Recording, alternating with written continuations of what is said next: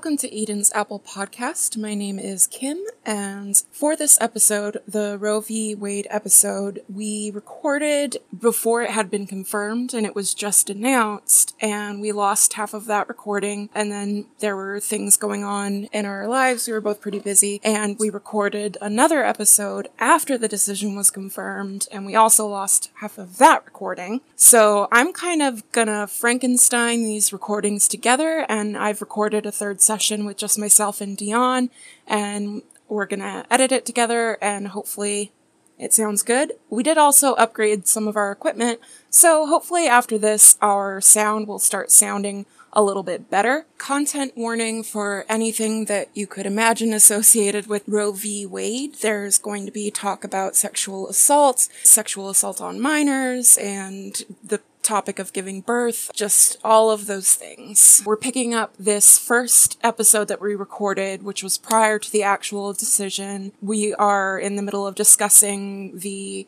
cruelty inherent with the politicians who push for these kinds of decisions. It just breaks my heart to know that people are so heartless. Yeah, God damn. It hurts me so bad to think about it. And then I think, that a lot of that is accounted for by a lot of these people truly, deeply do believe that life begins at conception. So then they view it as murder, and it is genuinely distressing to them. But they've also been lied to and propagandized, and they don't know anything actually about procreation. And then we can't even get fucking sex ed in our school systems. Nobody knows anything, and they just get to say whatever they want. So you said that you had looked into some of the quotes from the Bible about this topic. Yes. I'm just wondering, how could... I have it in the King James Version and then the New International Version. There's a very key difference that I will tell you about.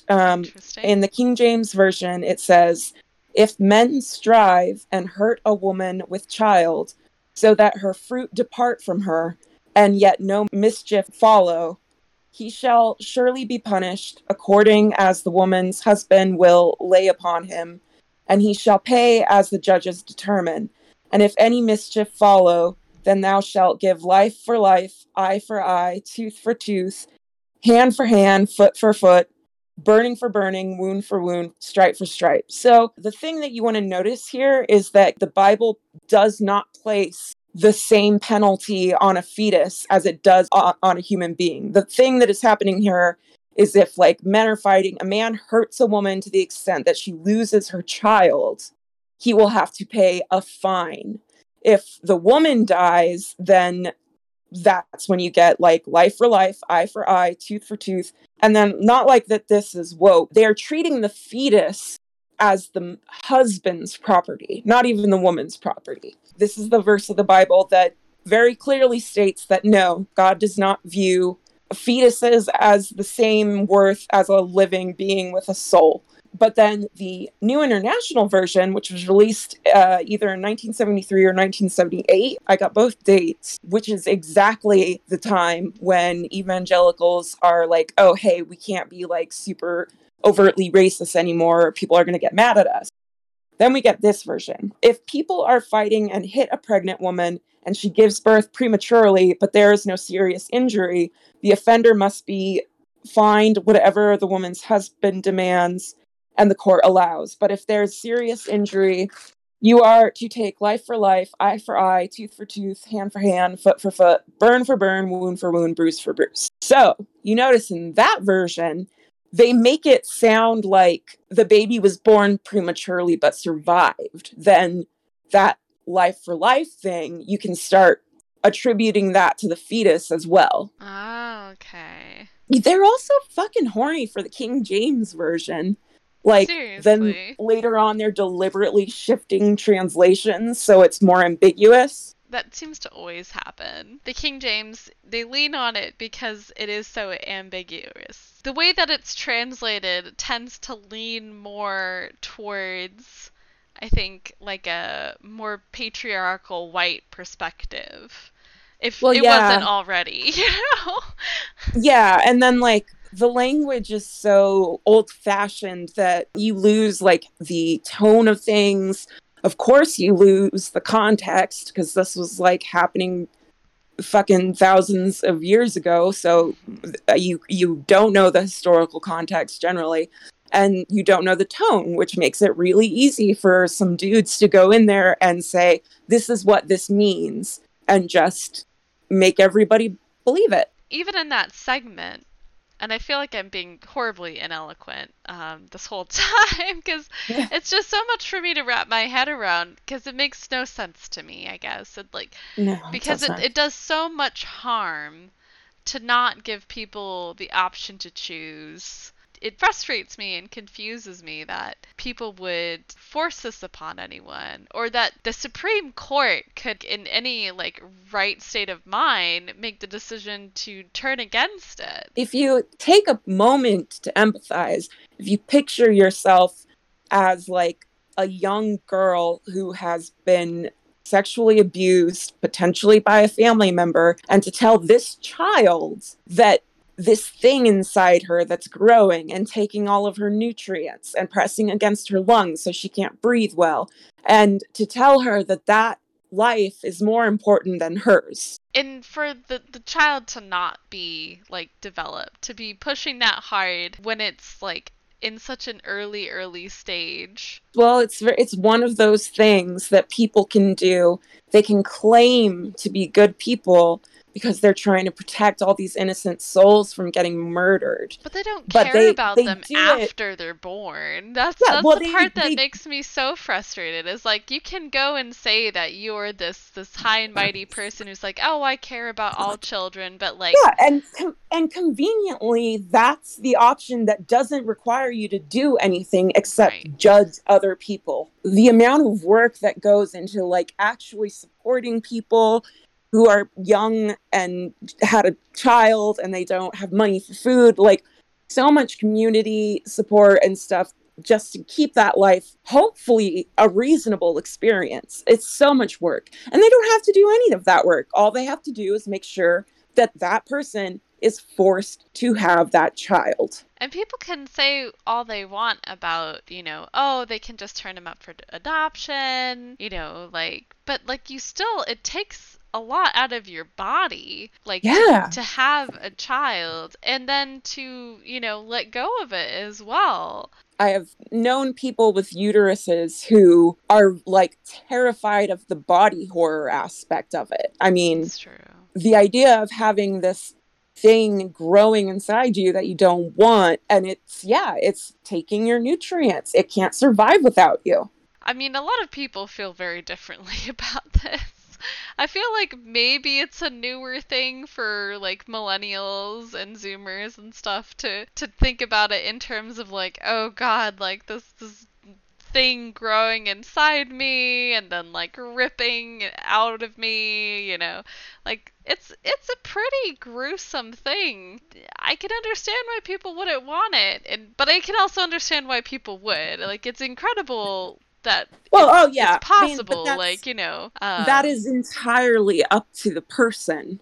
And to the individual. The thing. It's like, it should be an individual choice. Like, I don't think that it needs to be regulated by the government. I don't think it needs to be regulated by the state. And also, like, why would you want this person who's so reviled by the idea of incubating a child? Why would you want them to have children? They're probably not going to be good parents because they don't want to be parents. Yeah, especially if they don't want to be parents. Like, don't bring a child into the world. There are people who want children who bring them into the world and then end up, like, being lousy parents, let alone the ones that didn't want to have children. Yeah, or, can't sustain. That is not a kindness. No. To birth a child into a situation where they're going to be unwanted, there's not enough resources, there's not enough attention. That is not a kindness. That is cruelty. Once again, the same people who will fight to say that they have to have these children wouldn't invest inside of the like social infrastructure that needs to happen to support children of these constantly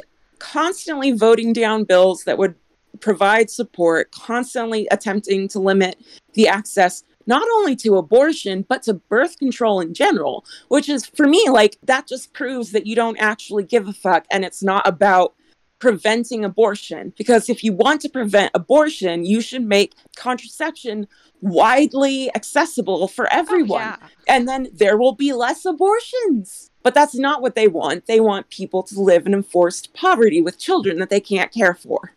And that's the part that, like, it all infuriates me. But the fact that the things that actually prevent abortion are not the things that they try to enforce or like try to support. It's only the part where it's too late. They have to go to a clinic to get a special pill or a special procedure done to prevent, harm coming to the woman. Or, in the case of a woman who just didn't want a pregnancy, to prevent the pregnancy. And it is just like so blatantly about control. We want to be able to shame you for having sex. We want to keep you under control. We don't want to prevent abortions. We want to control people. Women especially, like, I feel like there's always this like focus on the woman, like, oh, it's the woman's fault, and why did you spread your legs, blah blah blah. But it's a two-parter, like it takes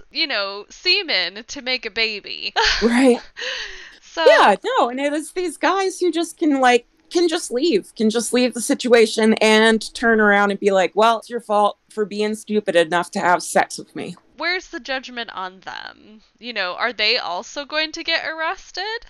No. I mean, not in any sort of situation that I've read so far. It's like always on the women. If someone gets an abortion, it's on the woman or it's on the doctor. The very nature of criminalizing miscarriage, it's going to be women. It's going to be AFAB people. That's just what's going to happen. It's so blatant. And I feel like AMAB folks grow up in a world where there are not nearly as many consequences for their actions. It really does feel that way. And also just the feeling that women have to be more emotionally intelligent than men. So fine, you got it. You got your ban on abortions. What are you going to do now? What are you going to do about all the babies that are born into situations that they can't stand? What are you going to do about all of the miscarriages? What are you going to do about the deaths of women who sought a back alley abortion because we pushed that thing into the shadows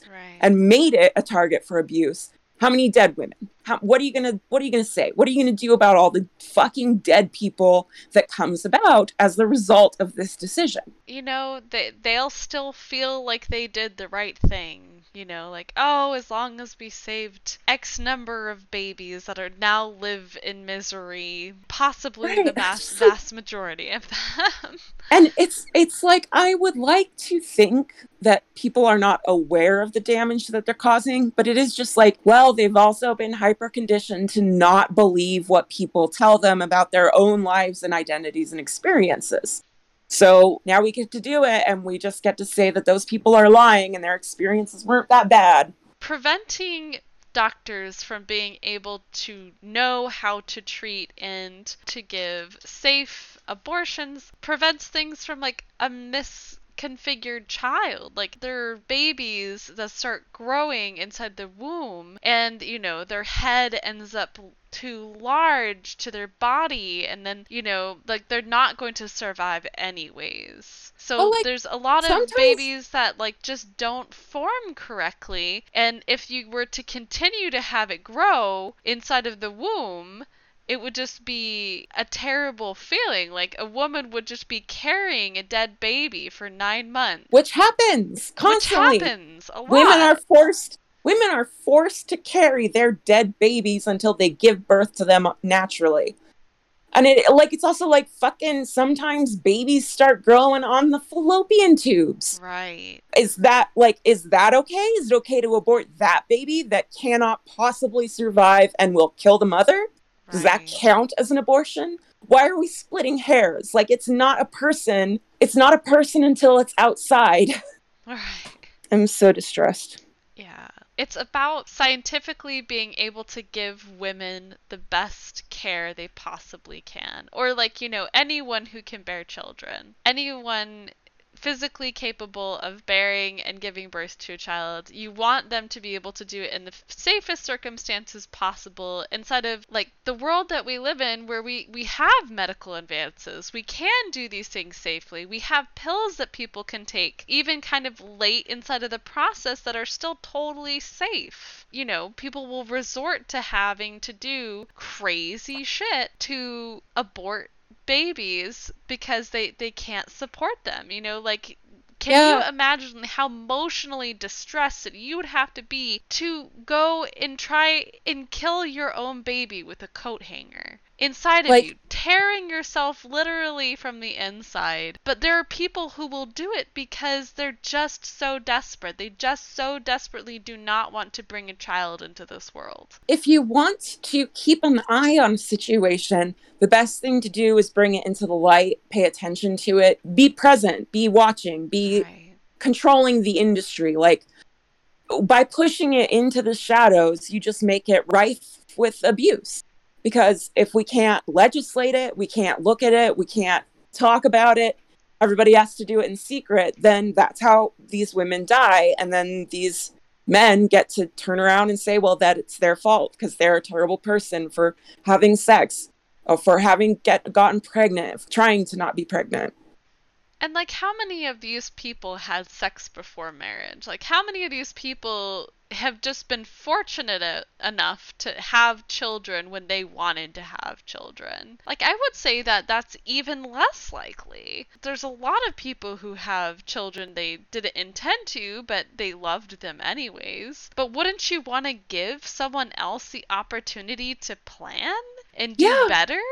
Like, and then also the whole thought process of trying to breed as many children as possible when the world is in climate crisis. How are you going to feed all these kids? Over the course of the next 10 years, we're going to experience so much fucking climate disaster. There's not going to be resources for all of these people that you insist need to be born. It's a selfish and ridiculous thing to insist upon it if someone doesn't want the child. Don't make anyone who doesn't want a child bring a child into the world, especially under the circumstances that we're in today. I just don't think that we should be limiting the options that people can have to plan a family. As an addendum to that, women who do not want to have children are not incubators for women who can't have children. Right. Stop treating them like they're fucking brood mares. Yeah, absolutely. Like, there are all of these women who are just like, oh, just adopt them. I would love to have that baby. I would love, like, if I could have children. And I see a lot of stories that are like that, which are just like, you know, oh, they have no idea what they've got because I would love to have children and I have had X amount of miscarriages. And it's like, I absolutely feel for that person,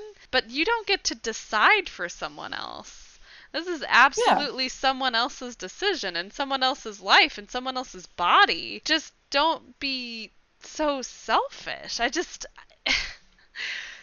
seems crazy to me. It's such an interesting pathology. The sincere belief that this makes them morally correct while just absolutely ignoring all of the consequences and implications and having no problem forcing people to give birth. I'll tell my Planned Parenthood story now, I guess. Sure. When I was 19 and I was in the process of getting married, I was kicked off of my parents' health insurance, like unceremoniously. Back then, when you turned 19, you got kicked off your parents' insurance. And I found out by going to a doctor's office and my insurance getting denied because I didn't have it anymore. So trying to get married, trying to find birth control that I can afford without insurance, and literally where else can you go but Planned Parenthood? So I went to the Planned Parenthood and they didn't ask me personal questions.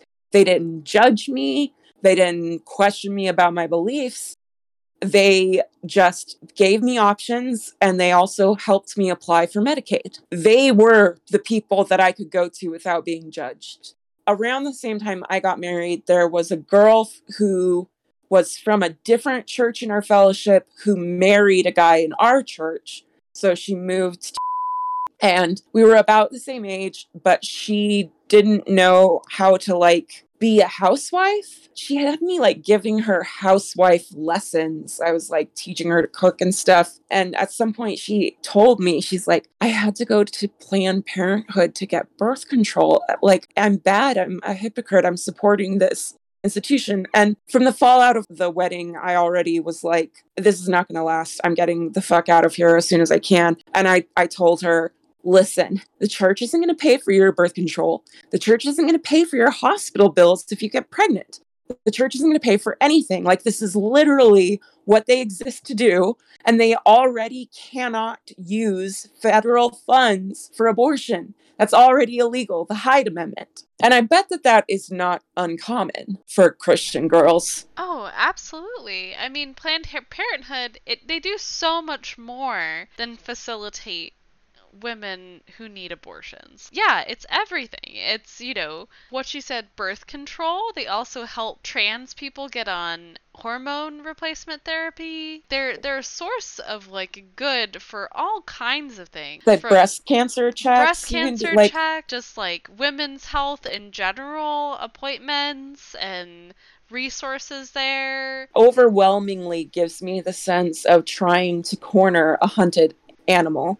Because it's not just you can't have an abortion and you have to carry the pregnancy to term. It's also, we're going to shut down this resource that could help you not get pregnant. We're going to limit access to that. It's a trap. Like, they're trapping someone. I had been so conditioned to expect the people in the Planned Parenthood to be calloused and cruel. And they weren't. When the rubber hit the road, they were the ones who were fucking supportive. They were the ones who were there for me without judgment or questions. Yeah, and I would say that that's true for a lot of people. Of course, there's going to be, like, cranky receptionists every now and then. But, like, they're there to help. They're there to provide services that sometimes are, like, looked down upon, and often at, like, very reasonable prices for people who may not have coverage or, like, insurance.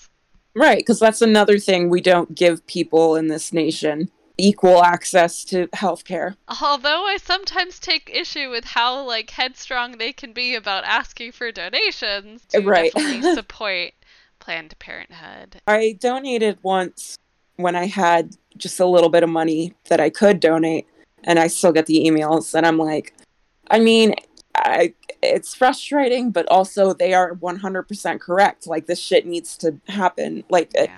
I think that with the state of climate crisis today, getting a tubal ligation or a hysterectomy or a vasectomy should be an entirely, like, anybody should be able to do it. Anybody should be able to do it for any reason, and it should be free. Yeah. Because we are facing a situation where there's not going to be food to feed all of these people. It's better to err on the side of less people. Right.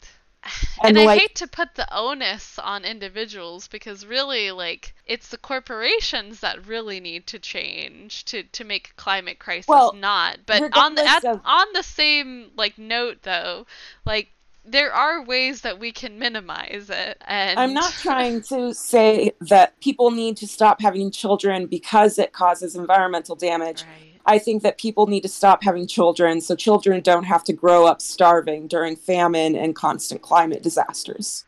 Yeah, I mean, it's not going to be a world worth living if they're, born both into poverty and inside of an environment that's just absolutely fucked.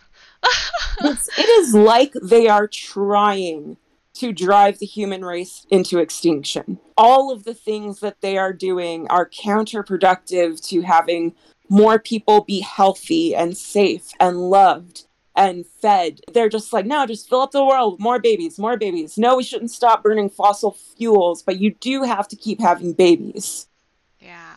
Because they need the cheap labor. Like, that's really what I think it comes down. And just, not only labor, in a first world country, they also need unintelligent consumers. People who will just buy, and, like, not think about things. There's this kind of fundamentally twisted version of cause and effect that They don't really, like, you have these cause and effect that they believe in, like, pull yourself up by your own bootstraps. If you're in a bad position, it's because you did bad things. But then also unable to understand the cause and effect in the sense that, like, how are we going to provide for all these fucking babies? And I wish they would I wish they would put all that effort and, like, fury into trying to solve climate change and bashing down the door of Congress and pressuring corporations rather than, like, telling women that they can't do what they want with their bodies. Like, please put this energy towards something actually useful and constructive. And then even within Christianity, there's degrees. Like, there are Christians who are bad people and there are Christians who aren't bad people.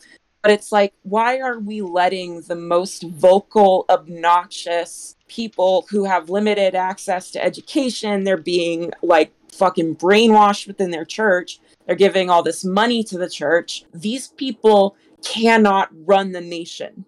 We cannot allow that to happen. And I feel like there's, like, this fucking sacred cow that Christianity has become and religious freedom has become, where it's like, we can't say shit about them. Like, we're supposed to just tolerate their fucking religious beliefs. But it's like, we're way past that. You are enforcing your beliefs on other people, and they think that they have the right to do that. They think that they're entitled to everything, you know, like, they can make decisions about other people's bodies, they can make decisions about, you know, whether or not people are go to heaven. Go to heaven. It's just a judgmental environment. People feel empowered by religion to pass judgment, regardless of what their texts say, regardless of anything. They feel like they have some sense of authority because they are religious, and they can tell, like, people what to do. They're building up white men to such an extent that they think that they can do it. Like, Christian men, oh my God, like, they are controlling, abusive, they're entitled, they don't understand the, like, implications of the things they do and they say. I remember once when I was with, we were trying to drive out of the apartment complex, and there was a church nearby, and it was a Sunday morning. And there were two white dudes in SUVs, and they had blocked the entire road because they lined up their driver's windows to face each other so that they could talk. And we honked at them so that they would move and we could get through. And the guy was just like, just go around. And it's like, no, fuck you. If you want to talk, go do it in the parking lot. Like, yeah, what the hell? You're blocking traffic. Just complete disregard for how their actions affect anyone else. So frustrating. It's so easy now to tell your story, to put your picture up on the internet, to tell your experience, what you were made to go through, and everybody can see it.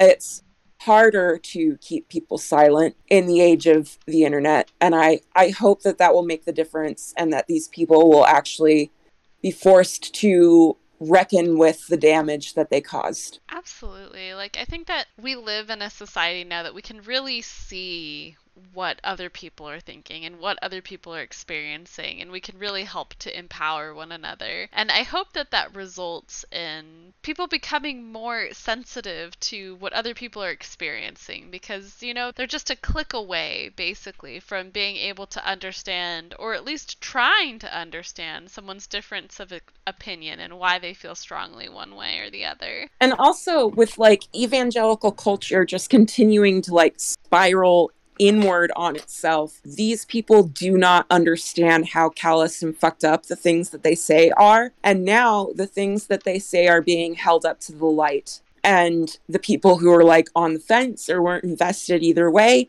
they can see how fucking cruel this shit actually is. Yeah, and I think that for the first time, kind of in, like, white patriarchal society, people have to actually be quite careful about what they say, because people are listening and people are paying attention, and they can get bit right in the ass for being an asshole and doing something racist. Probably because of the environment that we live in. Since we do live in the US and we live in like a fairly conservative state, of course we're probably going to be more exposed to the extremists of Christianity as opposed to something else. So whether your experience has been different or not, you know, it's not very Christian of them to be too. The thing is, like, it is unfairly weighted because the Christians who aren't assholes don't get credit for going around not being assholes. It's the ones who are yelling and causing problems for everyone that get the attention. A positive thing, also, if you have certain insurances and you join what they call as like a pill club, they'll go ahead and send you the maximum number of birth control pills that are allowed on your program, on your insurance for free. That's a good resource. That's very good. So, yeah, look into Pill Club. You don't think that you'll use it, it might be worthwhile to have it just in case you need to be there for someone else. And also on that note, if we have anyone listening who wants to share a story with anything around this, feel free to reach out to us at our email, EdensApplePodcast@gmail.com. You can, and if you would like to be anonymous, just let us know in the email, because we want to put as many of these stories out there as possible. Absolutely, yeah. We want to share stories. We want to commiserate on how rough this time is for everyone. And also, like, hey, if they're so goddamn moral, why do they have to do it in the shadows? Right?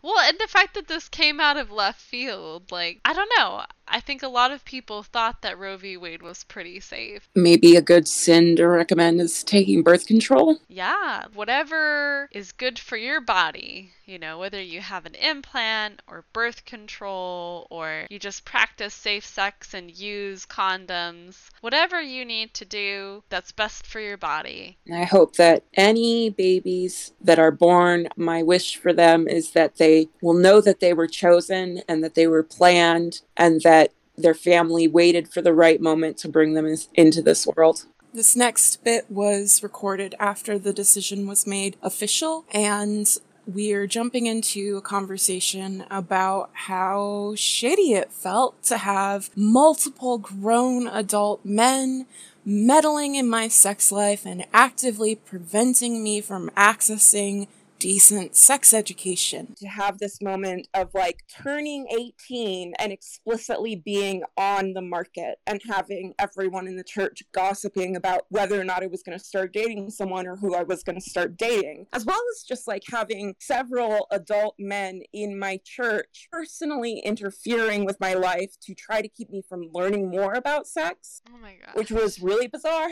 Like my drummer in my band that I played in was always trying to keep me from knowing anything about sex, and he would enlist my brother in helping with this. Like, he told my brother that he needed to keep my ex-husband in line when we started dating, and then he was also the guy that I played in a concert and I was moving around too much while I was playing guitar. So he told my brother to tell me not to move around on stage while I play guitar. And I just later on had to figure out that it was because my boobs were moving too much. Oh my gosh. It's just like, we did a cover of Under the Bridge by Red Hot Chili Peppers in one of the bands. And so my ex-husband had given me a copy of the Red Hot Chili Peppers Greatest Hits album. And my drummer looked at me and he's like, Kim, don't get interested in the Red Hot Chili Peppers. And he used that voice that I'm like, oh, this is about sex. That's what that voice means. I was just like, dude, you're too late. Like, I like him already. Sorry. Wow. Like, and that's such a weird thing that, like, every man in a church feels like they have some entitlement towards, like, what women that they meet inside of a church. They'll be like, oh, I need to protect them, or, you know, I need to, you know. Right. They have this, like, sense that, like, they have some sort of ownership over these women. Well, you see it. You see it in these videos that come out where, like, grown adult men are harassing teenage girls on the beach. Mm-hmm. for wearing bikinis, and then just completely unironically believing that what they are doing is for this girl's own good.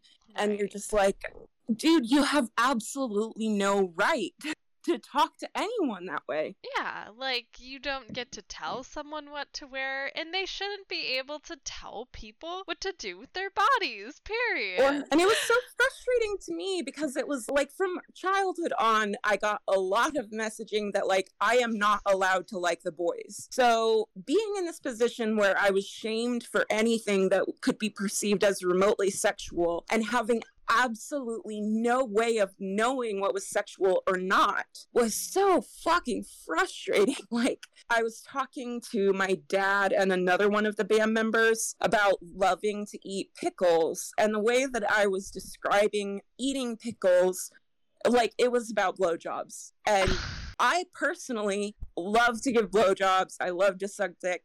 That's obviously a sexual predilection on my part, but having so little knowledge that I couldn't even understand myself that that was sexual, and just having my dad and my band member laughing at me and never telling me why. I just had to grow up and find out about it later. Right. God, it's so gross and annoying. And then after all that, to be like, well, I'm going to sit through the sex education part of health class. I'm not going to get signed out. And what do they do in that? They say they're going to bring in a vagina and a dick in a jar. And they just brought in like little clumps of tissue floating around in a jar. And they said that they were a diseased dick and vagina. And then they just showed us pictures of diseased dicks and vaginas. So it's just like, I can't get any information anywhere. Right. What the system provided was, like, fell short. Didn't provide anyone any meaningful information. And that's because the church was controlling it at that point. It was the abstinence-only education that, like, even fucking Bill Clinton put funding into abstinence-only education because the fucking churches were running our schools. Yeah, and fuck Bill Clinton. And fuck politicians in general. Yeah, seriously. Like, you're supposed to represent the people, but, like, you don't give individuals the rights to govern themselves. Like, when it comes to things like this, and it comes to sex education, and especially by the time they're in high school, for sure, that you should give children as much knowledge as they can to make their own decisions, and then discuss it with their parents. And there are people who are qualified to make decisions about what's appropriate at what age, what information is okay to share and what isn't. There are like childcare experts and teachers and psychologists. So, like, all of these people who study these things so that we can have these answers, only for religious leaders and politicians to end up making those decisions for everyone anyway. Right. The work in the science and the behavioral studies have been done, and, like, still, you know, even though they know that it provides value and it prevents, like... Well, it prevents abortion. And it prevents abortions. Yeah. I still don't let people do it because who the fuck knows? Like, it goes against, like, any sort of, like, real knowledge or, like, measuring of success. If you were tracking it just based on statistics and, like, what is actually considered, like, the outcome of making these changes, banning abortion or leaving it to the states who are going to choose to ban abortion, especially if you're in the Bible Belt, you know, right-wing place, like, it's going to end up with more death. Yeah, just more lots death. And lots of death. Lots of unhappy people and who already can't feed themselves because poverty and hunger is incredibly rampant already. And you're just like, yeah, no, let's force a whole bunch more babies to be born. Like, I've been thinking a lot lately about how breathtakingly evil it is to have these churches and to cultivate these people to mistrust science and to cultivate them in believing that if something is true, you should be able to explain it in 10 minutes or less. So you have these people who are being exploited by their pastors, exploited by their political leaders. The amount of money that they're taking from these people is insane. Plus, with churches, you can't trace any of that. the amount of fraud that goes on in church money is astronomical and unquantifiable because we can't look at it. We're not allowed to look at church finances. And then to alienate these people from the people who would be able to help them and to tell them that, like, we're their enemy and they can't trust us because we're all just sinners and we're all liars and we're lying to them. God, that's evil. That's really evil. You know, you brought up something that I hadn't really considered before, but the fact that they're not transparent about how they spend their money. And they expect tithe, but they don't tell you how they spend it. I wonder, like, can I go to a church and be like, oh yeah, I'm interested in, like, joining your church. Can you show me your books? You know, like, I encourage more people to do that. Like, if you're a part of a church, you should find out how they're spending your money. Especially if you're paying, to know that. Like, especially if you're paying something like 10% like they expected at, like, the church that I went to growing up. Yeah, that was mine too. Of money. That's like not actually in the Bible anywhere. No, that's bordering on, like, Jesus flipping tables, you know, like... Right, like, they are the moneylenders. They are the moneylenders. And they are the Pharisees. And they use this fact, like, all of this fucking projection that goes on with, like, well, the gays have an agenda. It's called the gay agenda, and they're trying to turn everyone gay. And because they have this agenda, that justifies us to come up with a counter agenda and to put money into charities and causes that actually damage the gay community. Like, the amount of projection is insane. And it is, again, because they have also demonized psychiatry and therapy. So these people who are fucking broken and traumatized from all of this spiritual abuse have been cultured to be afraid of the very people who could help them. Right. Like, you should be able to reach out to people and feel like you're going to be supported. Yeah, you deserve that. You deserve to see a therapist. You deserve it. It's hard because as I'm starting to go back to interacting with some of these people that I grew up with and, like, the older adults in this, it's like trying to convince someone that they're in an abusive relationship because you're like, you can't just believe everything that Trump tells you. He's a man. He has self-interest. He's using you. Like, a lot of self-interest, let me tell you. Yeah! All politicians have self-interest. And some fucking are Fox News. Way worse than others.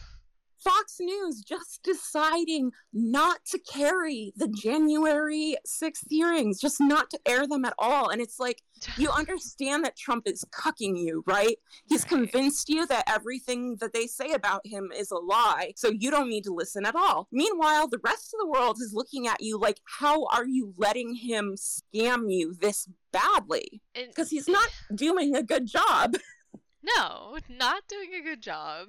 Actively doing a poor job at some things, like, you know, reporting on and, like, making friends with, like, Russia and Putin right before they're about to, like, take over another country illegitimately, which is still going on right at this moment, but, you know, it's not popular to talk about anymore because other things. Like, it's not even just that he's scamming them, he's doing it really badly. Yeah. And these people are just brainwashed into not even getting the information for themselves to make a decision. There's so much evidence that this guy is, like, a complete and utter fraud and asshole and, like, not even close to being a legitimate Christian. And like, he always has been. You can look over the course of his career, and he has always been a pile of shit who was rich enough to fail and not have it affect him negatively. Right. I was hearing about, like, okay, so I watch a show called Weekly Weird News sometimes, and they were talking about how he's probably never driven a car. You know, but he's, for some reason, every man's man. But, like, he's probably never had to drive a car in his life. He's probably never learned how to ride a bicycle. He's not a normal person. Well, you know, he's the super hyper-rich person. You know what I can confirm as true is that when little Donald Trump needed to do his paper route and it was raining out, his chauffeur drove him around to do his paper route. Right. How many people have a fucking chauffeur when they're a kid? This myth around him as a self-made man. And you know what really weirds me out is the amount of flags that I see with Trump photoshopped onto Rambo. What? Yeah. Like, I've seen cars Have fucking... you seen this man? He is rotund. That man is no Rambo. Maybe if he did look that jacked, I would understand it a little bit more why people are so fucking loyal to him.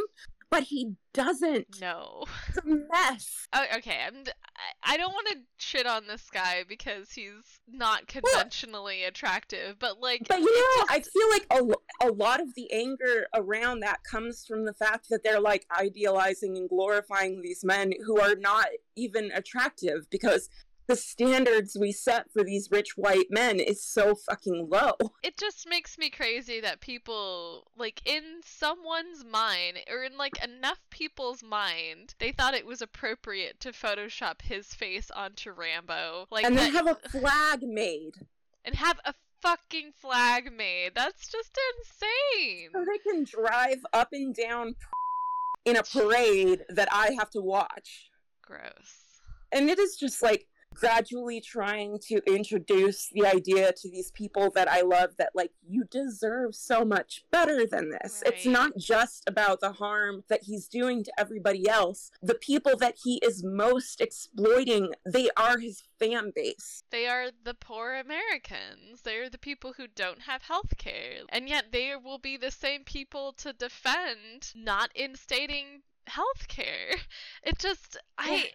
It always bamboozles me. They're just so good at manipulating people. It's exhausting and frustrating. Like, I reached the point with a lot of these people where in having political conversations with them, I feel like I'm punching down.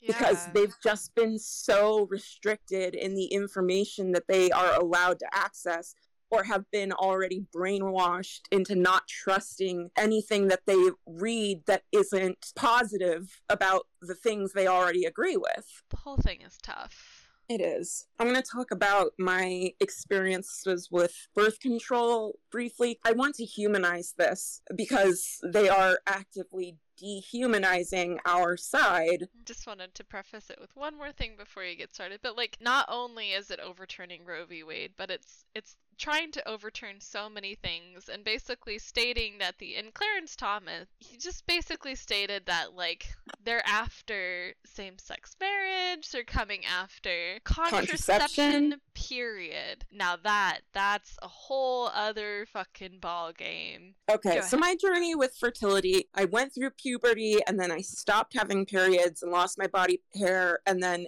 as I healed, I went through puberty again, and at that point, I was having periods 2 back-to-back, so I would have a period 1 week, it would stop, and then a couple of days later, I'd have another period. They did have to put me on, like, a low-dose contraceptive to regulate those. Periods have always been excruciatingly painful for me, to the extent that, like, I couldn't walk, I was incapacitated. When I did get married and I got kicked off of my parents' insurance at 19, I was trying to find a method of birth control that would work for me, and I wound up at Planned Parenthood. I knew that I couldn't take the pill because of my lupus, but they tried to put an IUD in me, and they couldn't because my cervix was too small. Then I was on the Depo-Provera shot for like a year or 6 months or so, which caused me to bleed every day. So I was just bleeding every day for a long period of time. So then there was absolutely no contraceptive that it was safe for me to take aside from using condoms. We did that for a couple of years. My doctor had told me when I was sick that if I ever got pregnant, at a minimum, I would have to be on bed rest for the entire pregnancy. So then I'm with my ex-husband, and I just know, like, I cannot have a child with this man, and condoms are not a foolproof option. To be married to someone, you know, and still using condoms, like, I was hyper afraid that I would get pregnant and then, you know, have to keep it and have to be on bed rest and all of this medical care with a partner who already wouldn't buy me my fucking blood pressure medication. So I made the decision to get my tubes tied, and thankfully they let me do that because my kidneys were so bad. Which puts me in the weird position of feeling grateful that I am sick enough and in such a way that they did not refuse to allow me to get my tubes tied. Right. I've spoken to several women who needed medically necessary hysterectomies and were denied them and were told that they needed to have a couple kids first before they were willing to take out their uterus, which for someone who's sick enough and has decided I don't want to have children, you're just kind of in permanent limbo because you can't have kids, but they won't take your uterus out unless you have a couple. You give a couple kids to a dude. I know that it was the right decision to make for me and for my body, and I did feel that it would be irresponsible for me to get pregnant, considering my health and my mental health at the time, but it felt like I didn't get to sit with that decision and make it on my own. It felt like I had to do it under terrible circumstances. Then because my periods were so painful and because of lupus and my kidneys, I can't take over-the-counter pain relievers except for Tylenol. I was being prescribed narcotics for my period pain, which lasted for 2 weeks. Fully half of the month, I was in too much pain to walk. So I went in for my prescription 1 month, and the nurse practitioner said, hey, look, this might sound kind of extreme, but would you consider getting it taken out? And I was like, oh my God, yes, please do it. And that was the best decision I've ever made.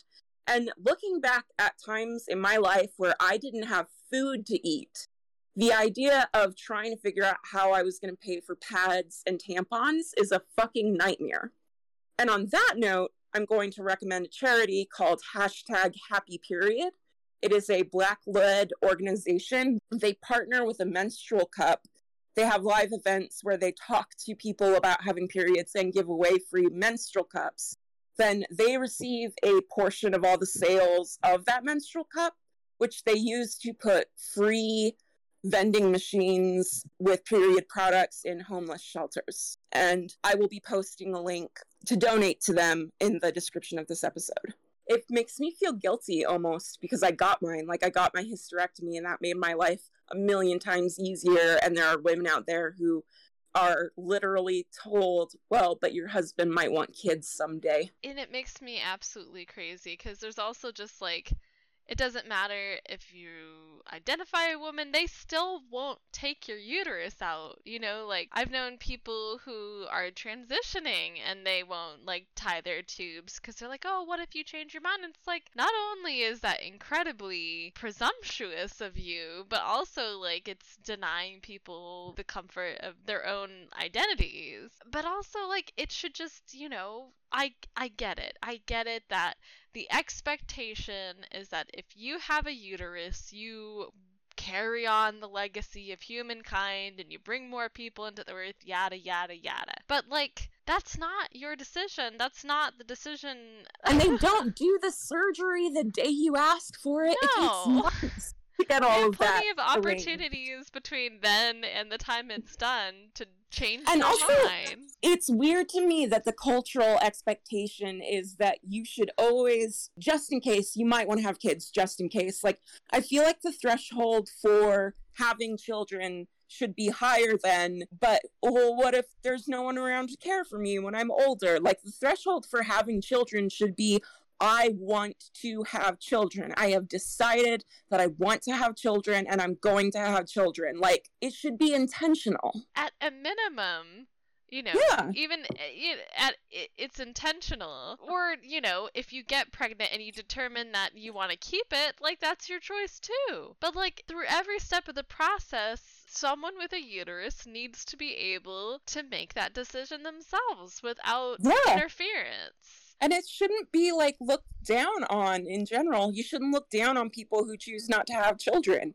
Again, I think that that can be an honorable choice to make. I hate this cultural expectation that it is something that everybody wants and that you should prioritize it even if it's not something you actively want. There's just so much that goes with having a child. It's a serious, major decision for someone to make, and it shouldn't be determined by politicians.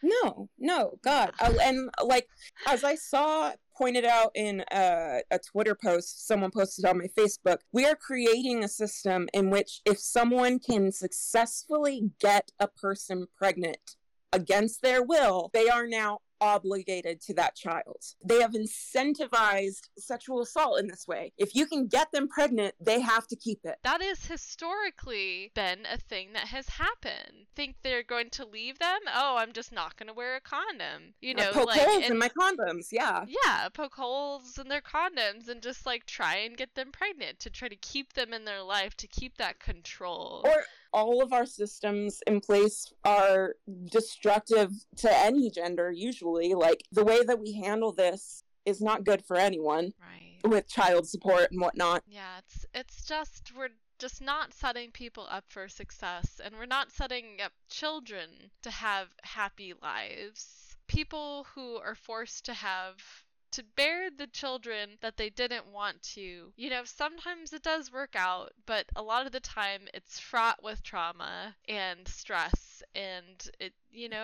takes a toll on people. And just like knowing how fragile human beings are, you're looking at it, you're just like, it's so easy to traumatize people, these cycles that just repeat themselves endlessly over and over again. And it's like, well, but we need to make sure that baby gets born because it might have a happy life. Like, what? That's a good justification for me when I'm explaining to myself why I want to keep on living. That's not a good justification for bringing a person into the world. Exactly. Like, things do get better, and like, sometimes a child is a gift to a person. Like, it gives someone a reason to move forward. But you should never go into it assuming that, and you should always honor the person's decision one way or the other when they're given the opportunity to make that decision. Like, I'm not saying that every child that was a mistake shouldn't exist, but let people have that authority. Like, let people make that decision for themselves.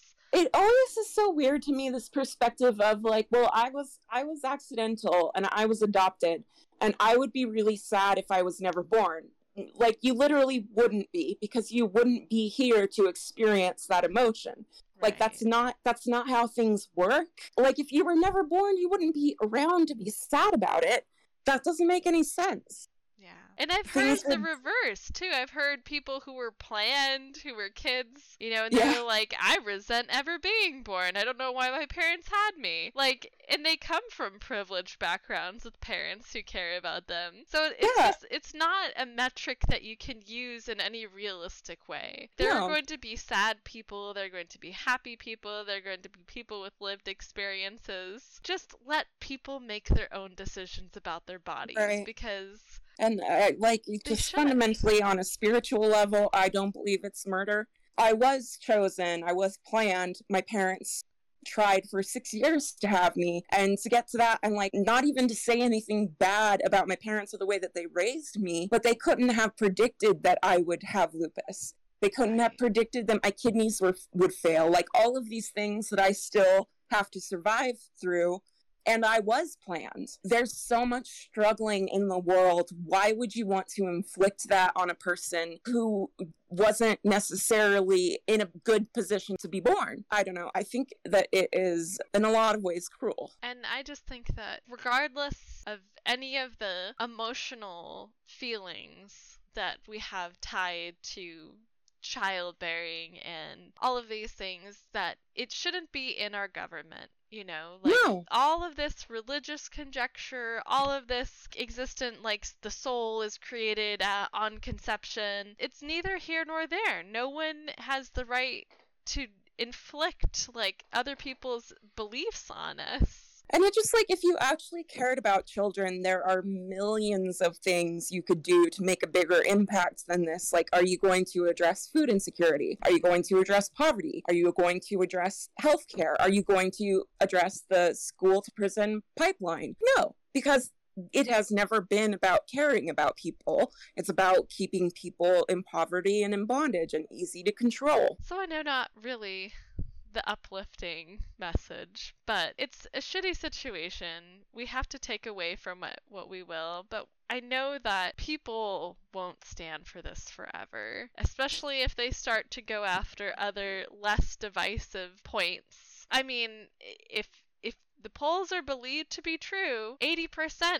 of the US believed that it was the woman's choice. Like, most people wanted to keep abortion accessible to anyone who wanted to have one. I would like to put out a call to my Christian friends that are good people and don't believe in this kind of control to this degree. I would love to see you guys starting to hold these fringe groups accountable, because I can say all of this shit, and like a far-right conservative Christian who's deep into this culture is not going to listen to me because I'm a sinner. They need to hear people within their own communities standing up for what's right. Yeah, I mean, I share with family members who do not have the same stance that I do. But yeah, just have these conversations. Let people know that you know people who have experienced the traumas associated with needing or having to get an abortion, or, you know, being put in a position where it seemed like the only choice. And then listen, you know, people who listen. Yeah, and listen, and like, be empathetic and allow yourself to empathize with someone who you may not agree with. Take the opportunity to have a conversation and treat people like people. Do you feel like internet is going to make a difference in this, especially when you have a group that's like so heavily controlled and limited in the information that they have access to? It's harder to hide your deeds when the internet exists. You know, it's not like these things that happen in the shadows and the average citizen doesn't know what's going on in this other place somewhere else. People can speak up now.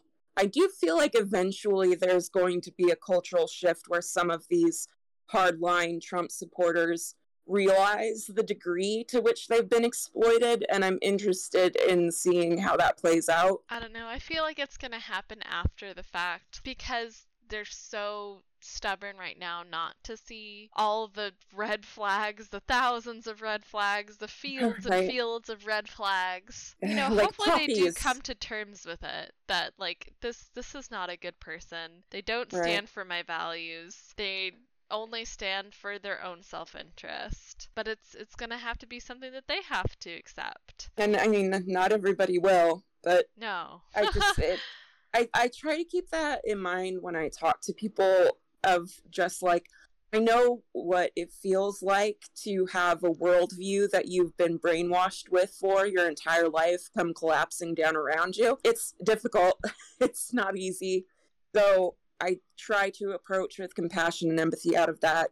Do you have any experiences with like birth control or anything like that that you want to share personally? Or definitely, like, you know, when I first started actually having a sex life, I went in, and the person who took me was actually my grandma, because at the time my mother and father had separated, and I just couldn't ask my dad to go with me to go to the doctor for birth control. It was like not even an option. Like, there's just no way I would ever have that conversation. So, you know, I was talking to my grandma, and my grandma's a pretty down-to-earth person, and she was just like, yeah, I'll go with you to your doctor's appointment and make sure that you're able to get on birth control. And the pill was fine, I guess, and that's what I started taking when I was in high school. It did give me a lot of mood swings that were unusual. It affected me emotionally and like mentally in ways that were not great, and so I actually stopped taking it. Like, I didn't stay on it. I had a hard time going to the doctor, and for a long time I just didn't have health care, and this was before preventative care was covered fully by insurance too. So like, that's only been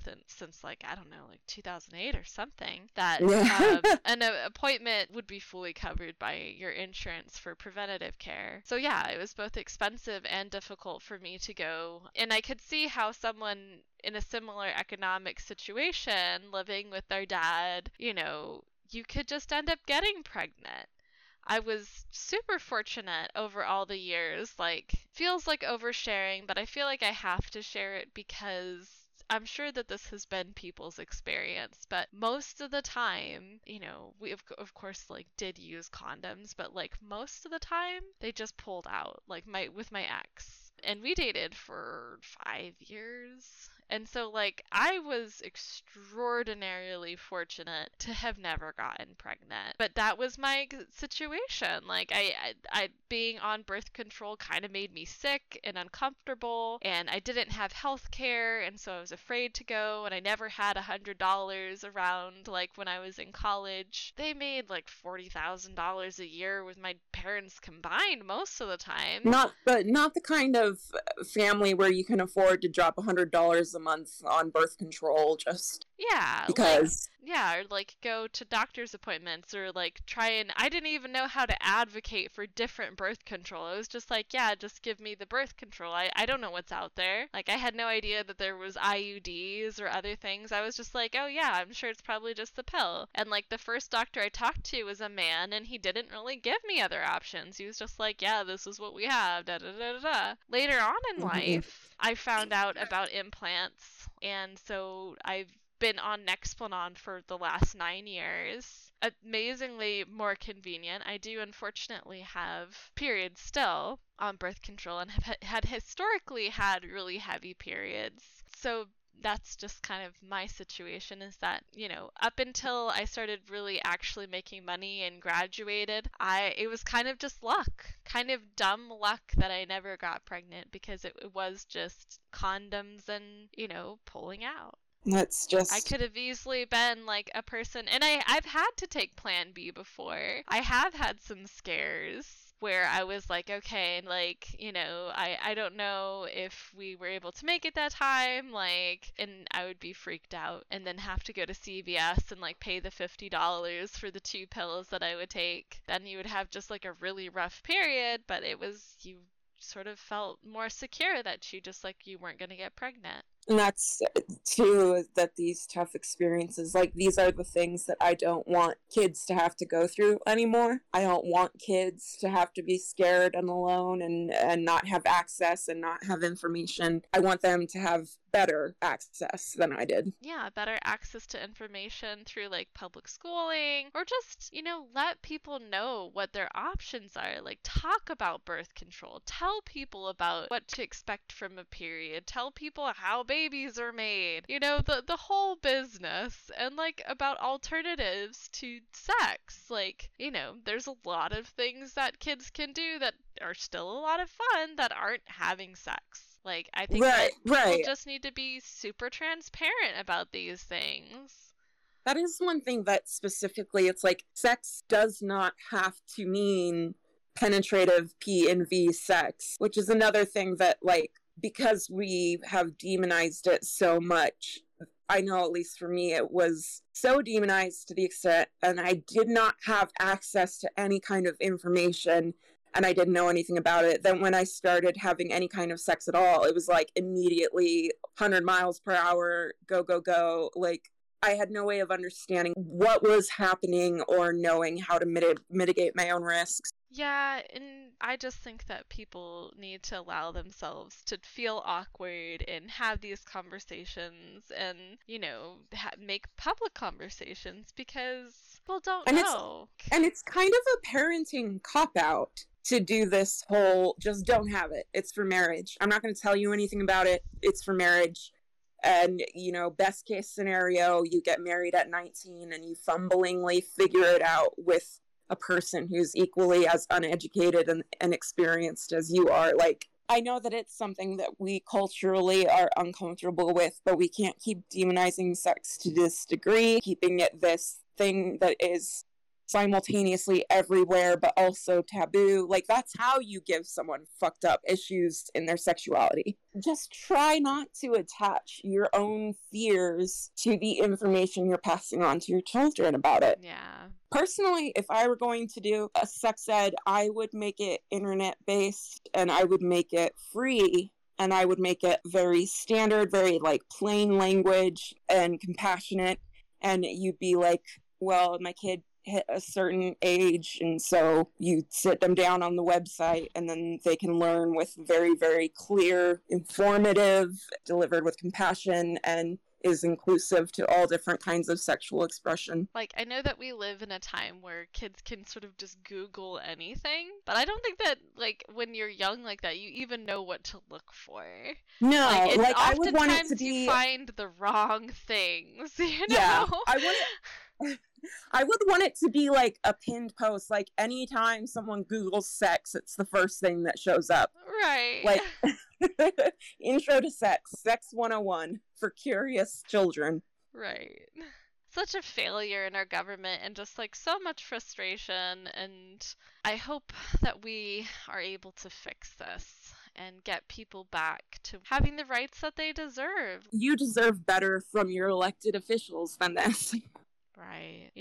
Put ourselves out there, make sure that, that people know how you feel and your experiences so they can make informed decisions and think that, oh, this just isn't something that affects me or anyone I love, because chances are, even the people who don't think it's something that affects them directly, it really does. So indulge in the sin of knowledge. I think that's... Yes!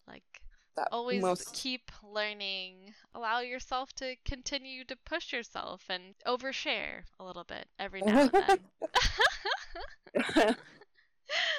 I'm always happy to talk about the things that fucked me up in pursuit of knowledge for the greater general public, so... Absolutely. Even though it's like, do not do what I did.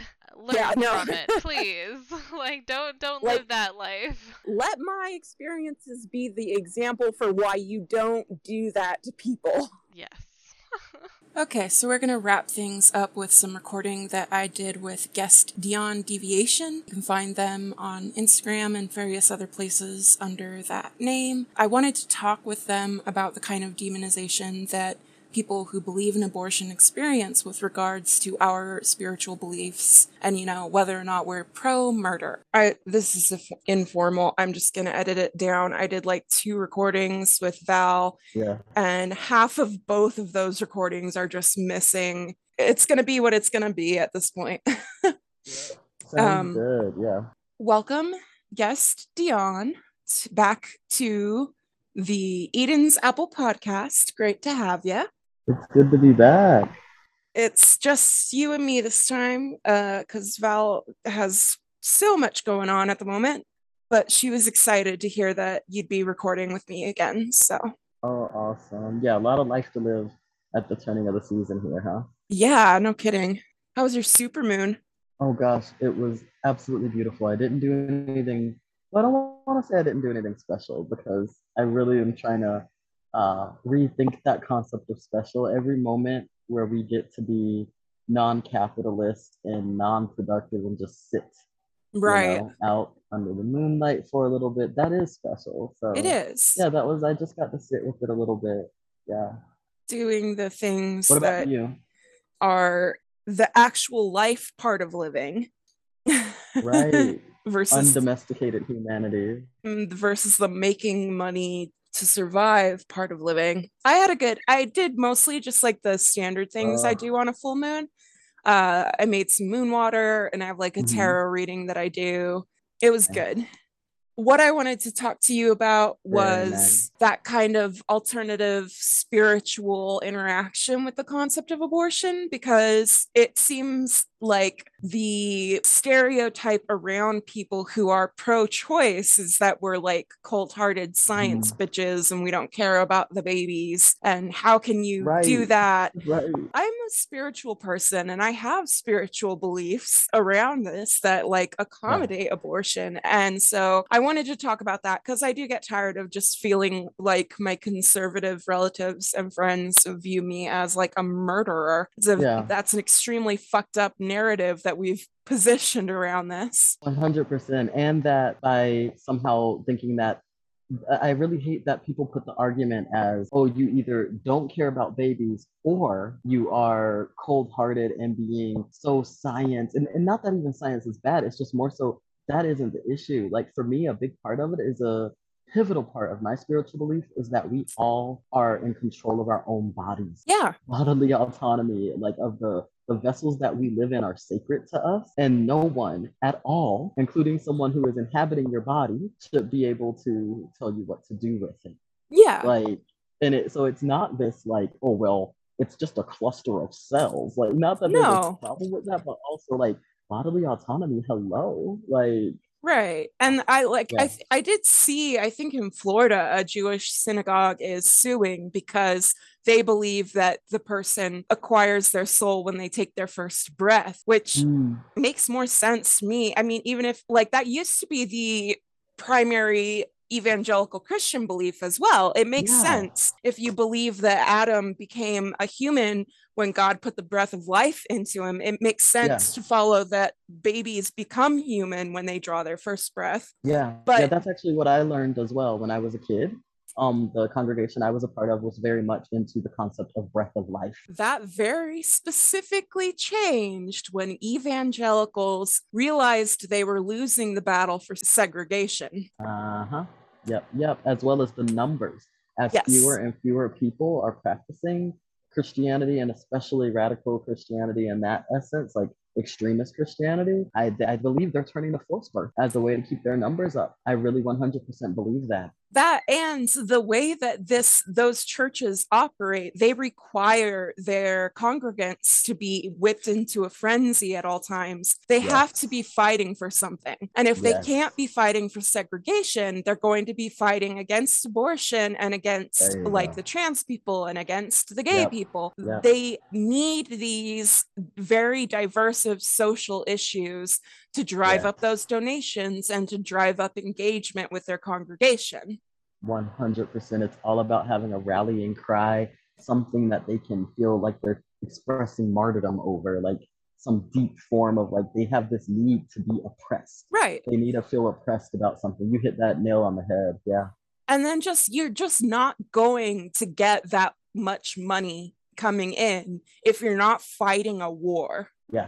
That is what drives the donations. Yep. So like my spiritual beliefs around childbirth and the way that that works, I believe that it is like this fundamental process of alchemy that begins at conception and progresses as the fetus develops. And it is between the universe and the fetus and the person who is pregnant to Mm-hmm. decide whether or not to bring that process into fruition and to bring that soul into the world. I Mm-hmm. believe that it is an incredibly huge responsibility to make the choice to bring a soul into the world. So Yeah. for me, choosing to say, I'm not in the position to do that. I can't provide a good life for this soul. I Mm-hmm. can't support this soul. It's not the right time. That is a very honorable decision to make. Mm-hmm.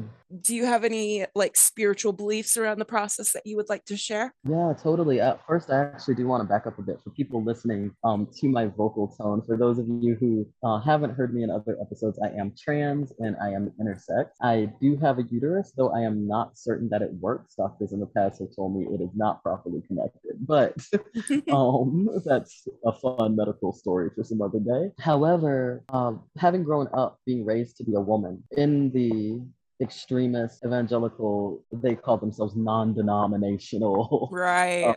yeah, And it's uh-huh. like, shut up. You're like three denominations. Yes, for real. It was like Pentecostal evangelical, like, and it had like a little hint of some type of pseudo Catholicism in there. But anyway, the concept of bodily autonomy is taken from you from step one. Mm-hmm. Like, as soon as you are old enough to say, oh, look, I went to the potty or something. I'm talking simple. It's like, no, you didn't go to the potty. The Lord blessed you with the ability to go to the potty. Oh, good And now that God. that sounds petty, but that puts something in your head from square one that you are not a person. You are either your parents' belonging or you are this product of some miraculous sky daddy who's always like responsible. Oh, look, I made an A on my test. No, you didn't make an A. You were blessed with the grace of blood. And it's little, but that's how they start Right. it. If you Yeah. do something wrong, it's you. If you do Mm-hmm. anything right, it's God. It's God. Exactly it. And it's even funny when they decide to bring in the devil versus you. If they do something wrong, it's that they were tempted by sin. If you do something wrong, it was just you. Yeah. You're because But you're a bad person. That's why. you're a bad person. Yes, yes. And so those concepts of autonomy are, you don't have any from the beginning. You're not allowed to dress yourself ways you want. You're not allowed to eat what you want, express what you want. So for me, as I came out of that world and realized that people weren't living like that, because that's the other problem, right? Is I had no idea that there were people who weren't experiencing what I experienced in this Right. exchange. So upon learning that, just looked at all sorts of other beliefs. And in putting together my own kind of chaotic spirituality, I really do think every one of our bodies is sacred. And we should do what it is that honors our physical existence and psychosocial, emotional existence as well. So I 100% believe in birth as this extraordinary creation process that humans can do, right? But that being, no matter when that being starts to be I'm going to use the word like life TM, no matter when that life right. TM occurs, you are still the first person who owned your body. Yes. Yours. It's yours. And whatever you choose has to be right for you. Because just like you said, what if you're not ready? What if you're not in a point yourself where you can take care of another being? What if you don't want to take care of another being for at least 18 years, at least, right? Right. And that doesn't matter why. Maybe you want to party some more. Maybe you physically, you don't think your body can handle it. Like, it is yours. It's your body. It's your sacred vessel that you get to be in for the rest of your mortal existence, at least, right? Right. So I just can't think of it any other way than each person getting to make choices for their own physical and it's existence. hard to have those kinds of discussions with groups of people who have been conditioned into believing that they don't own their own bodies. Yes. And and that's it right there. And it is just like this divide where both sides think that the other side is calloused. And it's like, personally, I think it's calloused to bring a human being in the world that you can't care for and to treat adoption as if it's just like this simple, easy solution when it is like a crapshoot of its own. Like, there's so many people suffering in the world, and human beings are so fragile. Like, if we can campaign for smaller class sizes so that we can devote more resources to the children who are in the classes, why can't we campaign for like bringing less people into the world so we can devote more resources to the people who are there? Yeah. So the concept too of working with what we have, right? Because that's a good point, is that there are so many children on earth right now who don't have the care that they need. And people are acting like, oh, I'll take your baby. And it's like, what? Bitch, no, you are won't. You kidding me? You won't. And even if you did, why? And why should I trust you to do a good job with it? Exactly. There are so many people who have trauma around. I have quite a few friends who are adoptees, both transnational adoptees, as well as people who, for instance, were adopted by an aunt, or, you know what I mean? Like how within family, someone. And there is already so much trauma around both that process, feelings of belonging, but then also all the people who weren't among the quote chosen, and that comes with its own. So it's like, no, that's not a solution. It's not a solution for everybody. And the reality is certain types of children are wanted. Yeah. Right. So the truth is, right. We all know how it works. Like, there's still going to be babies who aren't wanted because of various reasons. All sorts of stuff. And what's funny about the people bringing that up is none of them have adopted. Right. There are children out there right now who they didn't adopt. So, excuse me? Just from me personally, I feel like I have a relatively unique experience in that I was unequivocally planned and wanted. My parents tried for 6 years before they had me. Not only did they want me, my dad knew from the beginning that I was going to be a girl, and he wanted a girl. He was not a dad who was like, no, it's got to be a boy or nothing. All of that. And I still was raised in a cult. There was still physical and emotional and spiritual abuse. I had kidney problems. I almost died. I've been suicidal for the majority of my life. The idea of trying to convince myself to stay in it and keep living, and also having to know that I wasn't planned or wanted, like, how it's already so hard. Exactly. And it's just so much nuance to it as well. I think that's another hard one, is people try to logic with these evangelicals and such when it's like it's not logical. No, it's not. It's not a rational thought process. There you go. It's not rational at all. They are literally just making it up as they go, because part of me feels like it's what you said, that they've already been indoctrinated that they aren't in control of their own bodies or lives. It's this like external Right. locus of control. Everything is somebody else's fault, right? Whether it be God or the devil or something. But I also think it's out of fear. If suddenly you were to accept full bodily autonomy, that it's your body, you do with it as you want, you've made decisions, then they'd have to be responsible for all the decisions that they've made. And I do try to have a certain amount of compassion on people, which is hard because a lot of them do the absolute best they can to not deserve that compassion. But they have Ooh, also, like, they are the products of generations of programming yeah, to mistrust science, to yeah. mistrust education. We have essentially a culture of people who have decided to stop evolving along with the rest of us. They are decades behind. So, and I think too that there's a certain, with both the childbirth debate and the debate with trans people, they don't have an understanding with how absolutely fucking wild biology actually is. Ooh, right, right. Where The it's amount of people like, who truly believe what they learned in second grade about it's a X and a Y or X and they really think it's that simple. right. And it's like, dude, if you knew how fucked up it all was, you would be terrified. And that's why you don't want to engage with it. Yeah, Like, because yeah, even something like me being intersex, people hear intersex and they immediately think about, oh, so you must have an XXY or XYY or XXX, and it's like, no, actually for me, I don't know what my chromosomes are, but there are multiple ways that you can be intersex. Mine was purely hormonal. My mom had an accident when she was pregnant. She had like a skating accident. My mom was very young. She had a rollerblading, no, not oh, rollerblading. What do you call the four-wheel skate? She had a four-wheel skate skating. accident. Yeah, she had a four-wheel skate accident and then she got appendicitis Oh or appendix no. burst while she was pregnant with me and she had a huge surgery. And the combination of those enhanced the amount of testosterone in her system because of the heightened cortisol. So anyway, what happened to me is what they call viralization of the fetus. Mm. So a huge amount of testosterone was introduced through placenta into my bloodstream, which has all sorts of downstream effects, right? Like, And but even like looking at that, also still a fucking miracle that you were born. It is still yes, miraculous. Like there's a yes, couple in the church that I grew up in around the same age as me where yeah. the girl got pregnant and had appendicitis on her own and they had to terminate Mm, the pregnancy. Like there's just yeah, no goddamn way. Like we can save you or we can save neither of you. Like that's exactly. Yeah, and imagine being in that position and being told yeah. that you can't get that termination.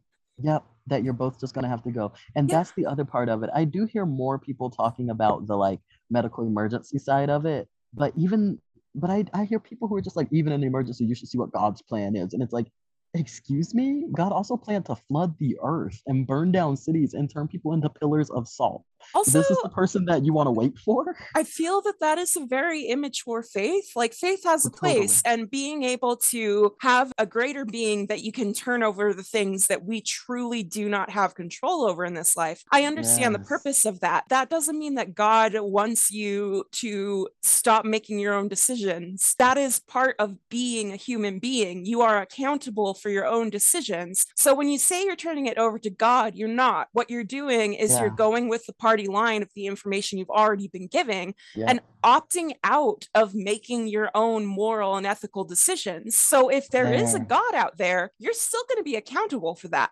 You are, Yeah. not your pastor, you. Right. You So, you you have the ability to take an action and make a choice. And that's again, I think what so many people are afraid of and why the concept of bodily autonomy actually shuts some people down is it means, wait, holy shit, I have to be responsible for my choices. right. No. And then like with the biological sex thing, that that's why they don't they do DNA testing in high school biology, but they don't test chromosomes because they Yeah. don't want to deal with kids having meltdowns because their chromosomal sex doesn't align with the sex they were assigned based on their genital Yeah. presentation. And Like it's so much more common than people think. Like it the concept is. of 2% of people, that's a lot of people. That's more than there are redheads in the world, Yeah. And if I'm also remembering the stats right. there are multiple different systems in your body that can be multiple Yes. different genders, Yep. including agender. Exactly. Yeah. It's not even just two, and then also you get intersex. Like biology is buck wild. Everything is on, in anthropology, they call them clines. It's like spectrums. Like when you open up, not everybody's familiar with this, but when you open up a color wheel on like Photoshop or something, and it goes from black to white, but then from red to violet, and it's like this huge spectrum of things, everything all in between. So yeah. And then you get the intersection of those different things. Like if you add white or black, is it a shade? Is it a hue? Is it a is it tint?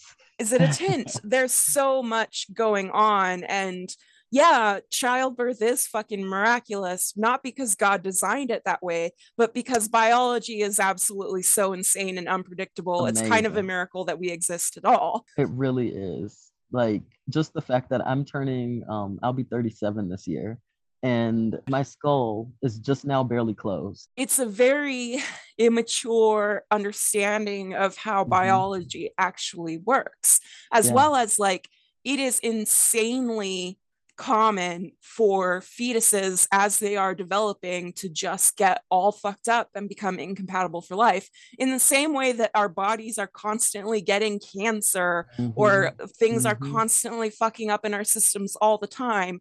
That same thing happens to fetuses as they develop insanely frequently, and it's very cruel to expect someone to endure that pregnancy and to bring a being into life that is not capable of living. Like the amount of trauma in that process. Oh my gosh. One of my older cousins, when I was pretty young, had something like that occur, but because of where she was in the pregnancy, I grew up in Georgia, and there were already lots of laws around abortion, as it were. And yeah, she had to, I don't know what they call it when you have to give birth when the fetus isn't alive. She was, quote, okay some years later, but also part of her was never okay again.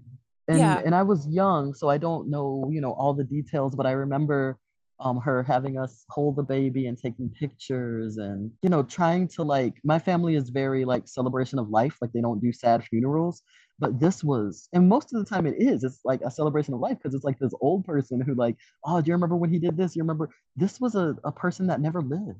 Right. And that, I think I want to get into the difference between life as in a living organism and life as in what a human being has. Being in possession of a life is the experiences and choices that you make as a human being.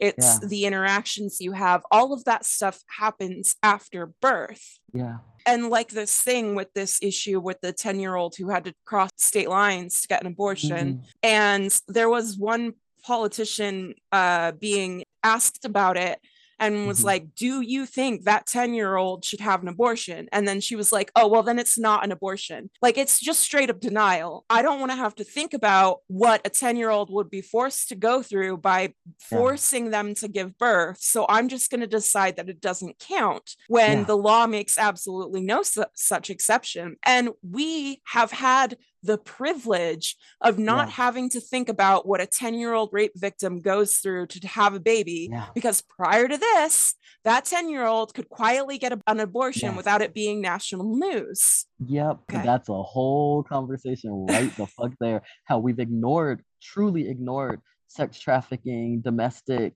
abuse, things like that. And now we're going to have to face it. Right. Now we're going to have to actually experience this and what it feels like to watch someone suffer like that and force them to have a baby. And then there was some other politician who was like, yeah, it's a tragedy, but that doesn't mean we should inflict another tragedy. Bitch, having a child born into that situation and to survive with that is a tragedy. That is trauma. You are inflicting trauma both on the 10-year-old child who was assaulted and on the person that you are forcing them to bring into existence with whatever circumstances they can claw out of this world for themselves.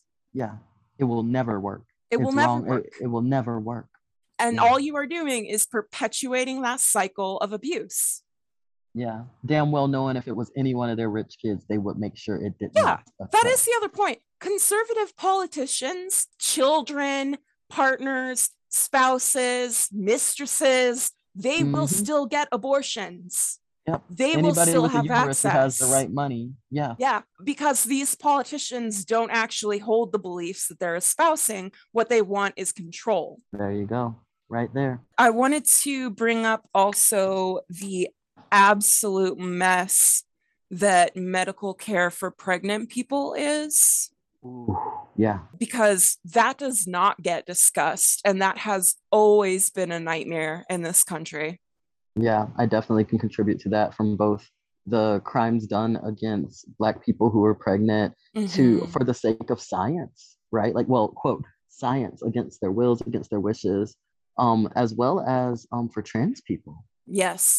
Is another one that like people are acting like there's this pit against cis women against trans, and it's not even like that. We're all in shit together.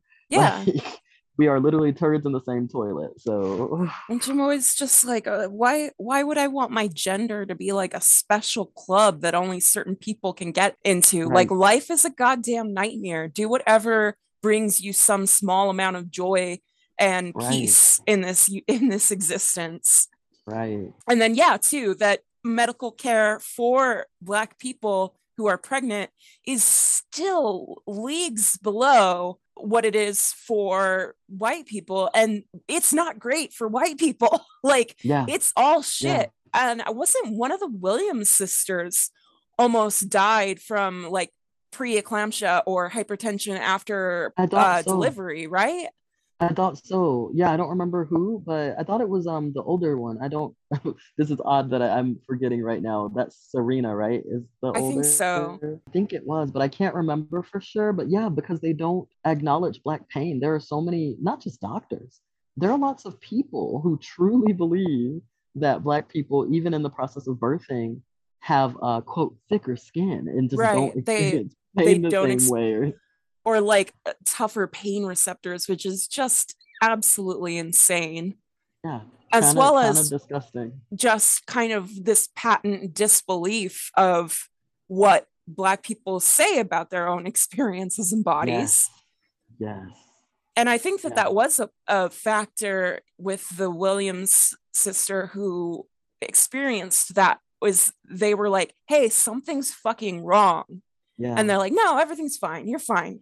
Yeah. Then also historically, like even into the 70s, there was this one doctor who was doing what he called love surgery, where it was that whole like, it started with that, you fix your episiotomy by putting in an extra stitch to make your husband have more fun later on when you're having sex. This guy was, he was moving the position of people's clitorises. Yeah. And we can't talk about it because it's this like sacred thing that we're supposed to treat with reverence, and we don't get to actually discuss what goes on. Yeah, it's kind of a mess. But yeah, on top of, I don't think it's the same doctor, but on top of what you're talking about, the person who they credit with the founding of gynecology in the US at least, I feel like his name is Sims, Dr. something Sims, did all of his experimentation non-consensually on enslaved people. Yeah. That was the very founding of gynecology in the US was done on enslaved people without their consent. And that was prior to the Civil War. And the guy I'm talking about, he was doing that in the 1970s. I believe it. That's when they were doing fucking lobotomies and shit on people in the 60s and 70s. It still hadn't gotten better. Yeah. And I don't think he was doing it specifically to any particular race. He was doing that to people who came in for episiotomy repairs, and he wasn't telling them that he was doing that. Fucked up. There's such a fucked up history on altering bodies in order to make them more enjoyable for cis men without thinking about the person, the bodily autonomy of the person who you are altering without their consent. And that, like, it keeps coming back around that to me, is that our bodies belong to us. That's like, in honesty, that's our only true belonging, right? Like, that's our only true belonging is our physical form. Everything else is made up. And there is a rude awakening for, in particular, Christian white men coming. The only thing you control in this world, in reality, is your own body, your own behavior. And you guys can't fucking control that because you spend all your energy trying to dictate what other people do with their lives and their bodies. And you can't even handle your own dick. Shit's gonna go bad for you. Like, you get these fucking videos of Christian men yelling at teenage girls on beaches to cover themselves up. Like, you have no goddamn authority. It's absolutely ridiculous. It's like their lack of control, they're trying to force on everyone else. Yeah. It truly feels like they are trying to force their lack of control on everyone else. I remember being a kid, really little, and my family was like, it's funny, like people don't always honor the mix of what it is to grow up in a really extreme situation because I have so many good, happy memories. And like the older me can look back and go, wow, that was still fucked up though. But that's not how it felt at the time. Right. And I remember situations of being in relative states of undress, like playing, just outside playing. Like it was hot. It was Georgia. It's muggy, 95 with literally 100% humidity. You are breathing water. Like, Mhm. and getting to a age where suddenly, like, I haven't really changed, yet suddenly it's like, okay, you need to go cover yourself up. And Right. it's like, well, but we're all still playing. We always play this game. There's like, go cover yourself up. It's like, excuse me, go control yourself. There's like the video that was floating around that I saw. The guy was like, "Well, you got to cover yourself up because my sons are out here." And it's like, "Well, you should really think about teaching them to manage their own sex drives because what you're Yeah, teaching them is that's everybody else's job around them. And so therefore, exactly. if someone is not covering themselves up to the degree that you think makes them respectable, it's okay to assault them." Yes, Because they should have been accommodating you in that way. Like the yes, hypocrisy of don't be such a special snowflake. You don't get to be mad at me for telling you to cover up. And then also pinning all of this responsibility that should be yours onto yep. the people around you. Yep. It's like the most complex form of gaslighting. First, you have no control. You need a man to tell you what to do. You know nothing about the world. You're so helpless and innocent. We can't have trans women going in the bathroom because they might hurt you. Okay, so you're completely helpless, but at the same time, you have the power of a demon to seduce a man to Right. ruin, even as a fucking child. Like, okay, so now you're super powerful, but also don't be a special snowflake thinking you deserve anything, but also I deserve to not have to see anything that tempts me or makes me have to use any form of like this Right. doesn't make sense. It You have doesn't. to you have to treat me with kid gloves. Also, don't call me a snowflake. I'm not a goddamn snowflake. Like, and also Yeah, I talked about this to some extent on the other recordings I did for this episode, but growing yeah, up as a person who presented in my physical anatomy as hyper feminine and in a body yeah. that was easily sexualized well before I Mm-hmm. was old enough for that to be Mm-hmm. something I could understand, as well as being denied access to good sex education. Yes. Oh I was gosh. in this position of being told that being sexy was demonic. It was like the worst thing I could Yes. possibly do. But I didn't know what sex fucking was. I didn't know what a Yes. blowjob was until I was Right. like 18. And so Yeah. I'm like just desperately trying to find out what sex is so I can avoid committing the sin of being Yeah. sexy and causing my brothers to stumble. Yeah. Meanwhile, a bunch of cis white dudes in my church are policing my access to information about Yeah. sexuality, actively trying to prevent me from learning things about sex, and then laughing Yeah. at my ignorance. Yep. Yep. I swear it gets them off. I swear that mixture of telling you you're doing something wrong but not telling you what it is, like that vagueness on its own is something that I still deal with today. I have to remind myself that people are not trying to hurt me because sometimes people are vague and I'm talking, it could be like, hey, you want to go for dinner? And it's like, okay, well, what do you mean by dinner? Like I get Right. so, but that's because of what you just described. There were all these sins that were so vague, so vague. Like Right. I remember at one time being worried that I was an adulterer. I didn't understand what an adulterer was, but they always paired it. They always paired it with like a Jezebel and an adulterer. And it's like, well, I've been called a Jezebel before, so maybe I'm also an adulterer. Like I had no fucking I clue, let me I tell you. 100% at one point as like a pre-adolescent Right. accidentally without I thought that sex was kissing when you were naked, Yeah. and I like was getting ready for a shower, and without thinking about it the cat was wanting to be pet, so I picked it up and gave it a kiss, and I was like, Oh oh my no. god, I had sex with the cat. I didn't mean to. I'm on headphones right now, but the way my cat just looked at me as if he heard what you I thought I was gonna get pregnant with mutant cat babies. Right. And this is the stuff people don't understand. They keep it so vague. We're horrified. We're horrified all the time. Every action we take, we're terrified because you don't know if you're sinning right then. And it's always post hoc, right? Right. Like, no matter what you do, people always look after the fact and tell you what you did wrong. Everything that is not explicitly spelled out is just like full of landmines for some sin or some thing that you could commit that isn't acceptable somehow in ways you don't understand. And then all of a sudden you're a bad person.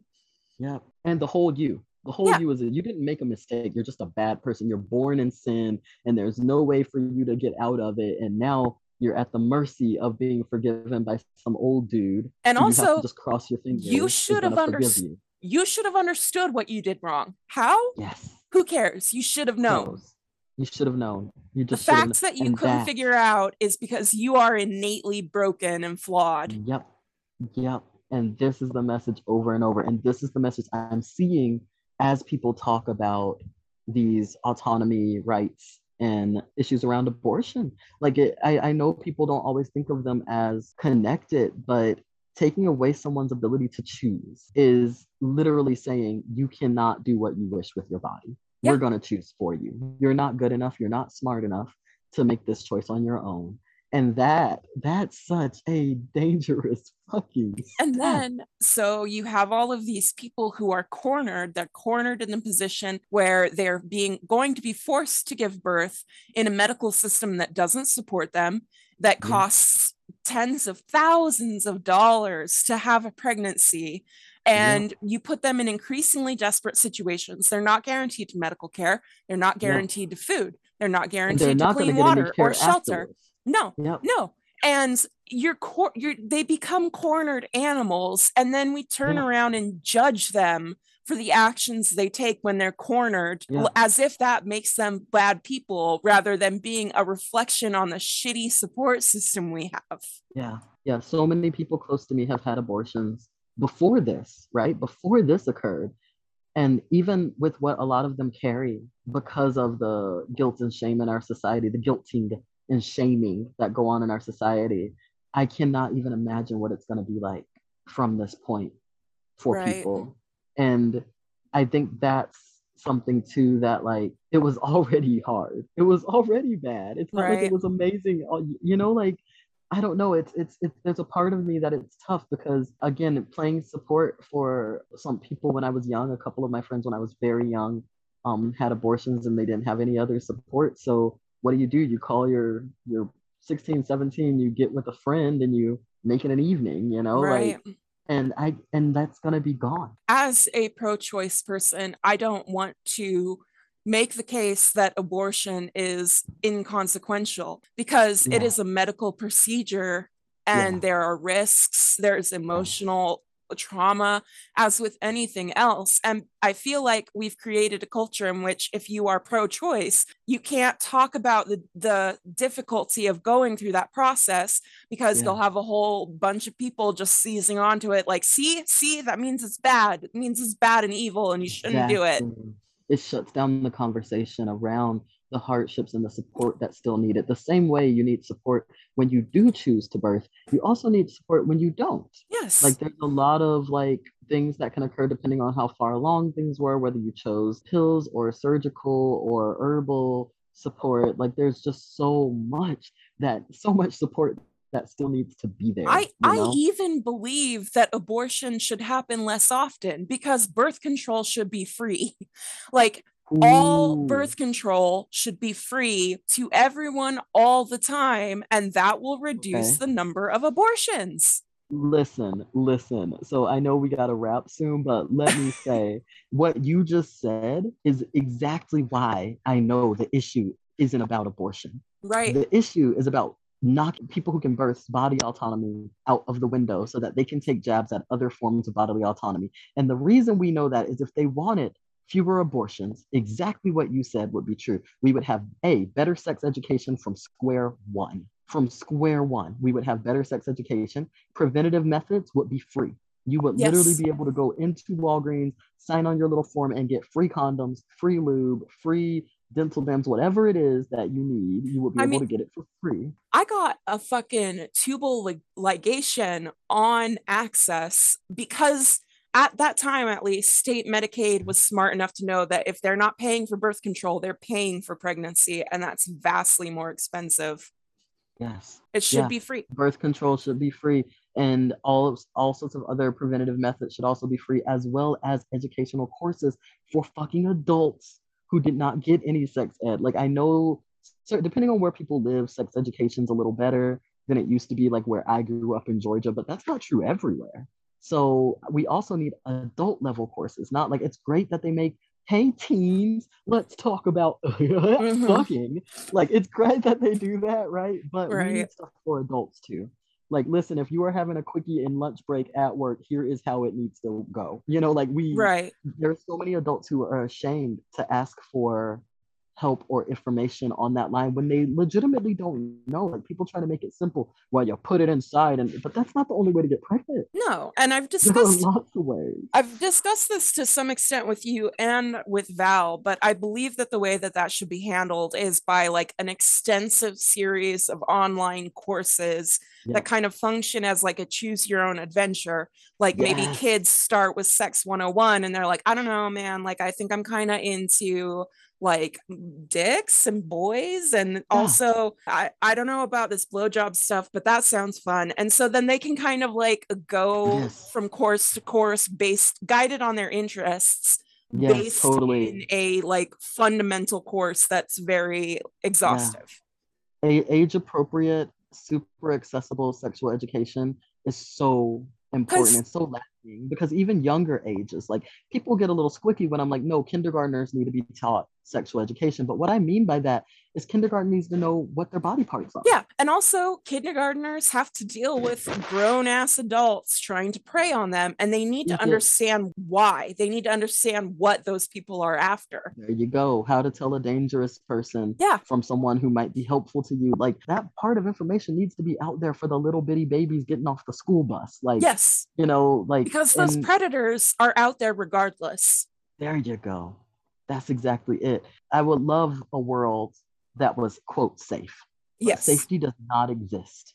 It's just, so let's stop pretending that anybody's living. Well, I mean, I'm sure there are some super rich. I'm talking for the normal rest of us who like have to sweep our own porches, you know, like sweep our, you know, hang out with strangers in a laundromat, like normal people, right?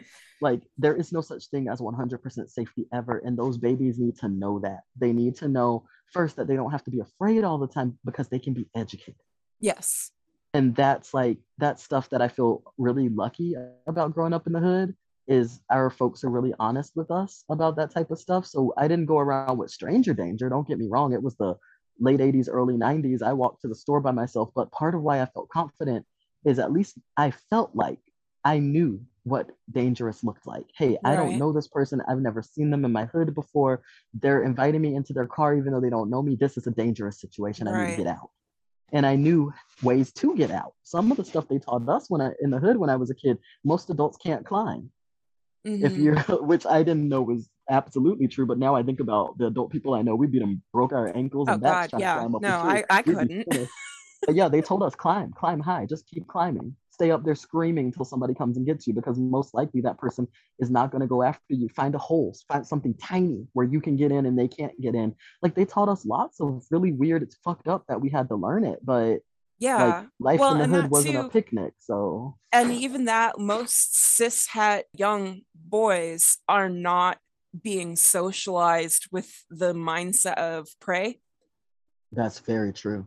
And so even with what we did get, there's a subset of the population that just can't understand being that hyper vigilant all the time. Yes, all the time. And not because they're preyed on less often, because they're not, just actually, because I think of stereotypes. I saw one study that said they might be more. Yeah. That people being raised as little boys might be preyed on more because they don't know how to ask for help or when they need to. Right. And because they have all of these stereotypes and socialization around them, convincing them that they can't be victims of that sort of thing. And that's its own issues with autonomy. Like, it's just so far reaching. And I feel like people are reluctant to look at how big how absolutely Right. huge. And I feel that when I do talk to people who are anti-choice, they view it as that, like, why is it such a big deal to you? And I'm like, the problems in this are so extensive and so foundational that the idea that you would dump a whole bunch of forced births on top of that and not understand how much havoc that's going to wreak is beyond me. I actually love something you said just then. I don't know if you said it on purpose or if it slipped out that way. You said anti-choice. Yes. And that is so fucking powerful, because at the end of the day, it's not pro-life and pro-choice. It is pro-choice and anti-choice. I do that purposely. I didn't come up with it, but it is like, we have been the victim of an extensive campaign to demonize the position of being pro-choice and to position pro-life as being the moral and upright choice. Yes, and it makes it sound so holy. That is a PR campaign. That, yes, it is. And these Christians feel justified in doing that because they convince themselves that the opposite is already happening. The same, like, well, we have to have an agenda against homosexual people because homosexuals have the gay agenda and they're trying to convert our children into gay people, and we have to fight that. It's projection. There you go. That's exactly what it is. They know what they're doing and they assume it's similar. I've come across this a couple times when talking about Black liberation, and for people who are not working on their racism at all, right? Like they literally believe that Black people are looking for vengeance, like for some type of, like, you're trying to make white people into slaves. Like, what are you even talking about? Like, no, I want to just be able to walk around my neighborhood without cops following me, please. I want to go to the grocery store and not have people on every single aisle going, do you need help? Do you need help? Can you leave your backpack here? Right. Like, I have heard that described as the fear that the people who are fighting for equality will treat you the same way you treated them. Yep. Yeah. And that applies for, like, racial differences. It applies, between quote unquote men and women, for gay people, for trans people. You think that they're going to rise to power and they're going to do the shit to you that you did to them. Yeah. And it's such a weird way of acknowledging the harm that's been done, because that means that they know the harm that's been done. On some level, they understand it, and they don't understand why saying, hey, I'm ready for it to end. Right. I try to lean on that in the way that I deal with people who don't agree with me in these things. Like, it's good news because it means you get to do whatever you want with your body too. There, right. So if you still don't want an abortion, great, don't get one. I think if you don't want an abortion, I think you shouldn't have one, and I think you should be cared for. I think your medical care should be free. I think your child, you and your child, have a fundamental right to nutritional food, to clean water, to shelter. I think you deserve all of that. Yes, I'm gonna get real radical here and just say it. I personally believe that we should be moving toward universal basic income for all people here. If capitalism wants to survive, then you need universal basic income. Yes, and I believe that even for the people who would rather see me dead. I do believe it's true for all of us. We are going to need it. The same way I think every single human being alive deserves good food, clean water, and shelter. I don't care what you've done. I don't care who you are. You deserve that. You deserve it. Those are the basics. Those are that is the least you deserve. Earlier, I forgot what we mentioned, but we said something like undomesticated humans were supposed to be just like sitting in that was it. We were talking about the full moon, and that right there, that's part of what anthropologists argue made us from whatever we were before as primates to humans is shelter, being able to seek consistent shelter, feed ourselves and others who can't feed themselves, the ability to care for one another in that way, be able to take a sick person and give them time to heal, give them food, shelter, and care. It's what makes us fucking human. Yeah, and you see that with feral children. If you don't get love and care and socialization and food prior to a certain age, you just don't make transition into humanity. That is what separates humanity from animals. We are animals, and that period of care and love and education is what elevates us. Yeah. it makes the difference in us and the bonobos, like Yeah. otherwise we're all chimps, like, like otherwise, as well as because the fact that we're a lot not of that they'll feed each other, but very often if somebody is very, very hurt, they don't always give them chances right. to get better. Like, okay, you're holding the troop up, but and when they so do, it's a can't do sign of better than that. evolution. Yes, it's that they are creating societal change. Right. And like that, if we can't do better than that, then what the fuck? And that's like a thing with the trans thing is like, what separates us from the animals if not our ability to not follow our goddamn biology all of the time and to make our own decisions? Right. It's We have to be able to suss that out and say, hey, this doesn't feel good for me. right. And I've had that discussion with transphobic people to some extent, but they're like, well, what if I decided I was a woman? Then I would use whatever pronouns and name you told me you wanted to hear. Right. People And like, if you decide tomorrow that you're spacekin and your pronouns are zim, bitch, you got it. I trust that you understand what you're going through more than I do. Yep. Gonna go with it. What does it hurt? Yeah. And I'm gonna call you by whatever name you tell me to call you by because I'm fucking polite. There. And that's the thing for me is it doesn't even have to be deep, right? Like right. When you're talking bodily autonomy, that is that person's experience and that person's body. It literally does not affect me in any way to be kind. It is just the humility of knowing that you don't understand what someone else is going through and that they are the best authority on what their experience is. And that is so important. Like I say it to people all the time and they're like, oh, come on, you don't believe that. But I personally believe that we should start having acceptance without understanding. You don't need to understand. You need to accept and respect. That is it. And if that transphobic person decides that I need to call them by a certain name and certain pronouns because they're just being dicks, that's on them. That's not really my problem. I'm going to use those names and pronouns because I am a good person and that's what I do. Yeah, that's it. And that's like really that's all it really takes. I mean, I extend that concept of it's really fucked up like that I had to learn it from when I first started thinking about that concept. I was a little kid watching the old Disney movie Pocahontas. And yes, now as an adult, I understand how fucked up a lot of stuff in that movie was. I didn't know back then. But there's a part where the tree, Grandmother Willow, says, listen with your heart. Mm-hmm. And you'll understand. And it's this like kind of magic moment where like suddenly she can understand British colonial English or whatever, right? But lots of fucked up stuff in there. However, something I pulled out of that is that legit though, what if instead of trying to understand, I just did the thing the person wished? If it didn't hurt me. And I'm talking right down to working at a bakery. I was a decorator for years and having people come in who didn't speak the language I spoke and just starting to draw, have them draw their order. And like we worked it out. I took so many orders with people and eventually we know each other's names or something, right? But I don't have to understand. I just have to respect people's wishes about themselves, especially if it's not hurting me. Right. Like it's different if they're like trying to get me to cut my face or something. Right. As long as it doesn't affect me and my own bodily autonomy and safety, then who cares? I'm happy to do it. Yeah. And it's all tied into this issue of choice. That's ours. Everyone deserves their choice, including the people who are anti-choice. They still deserve their choice. They're a little misguided, but like at the end of the day, no, that's all we have.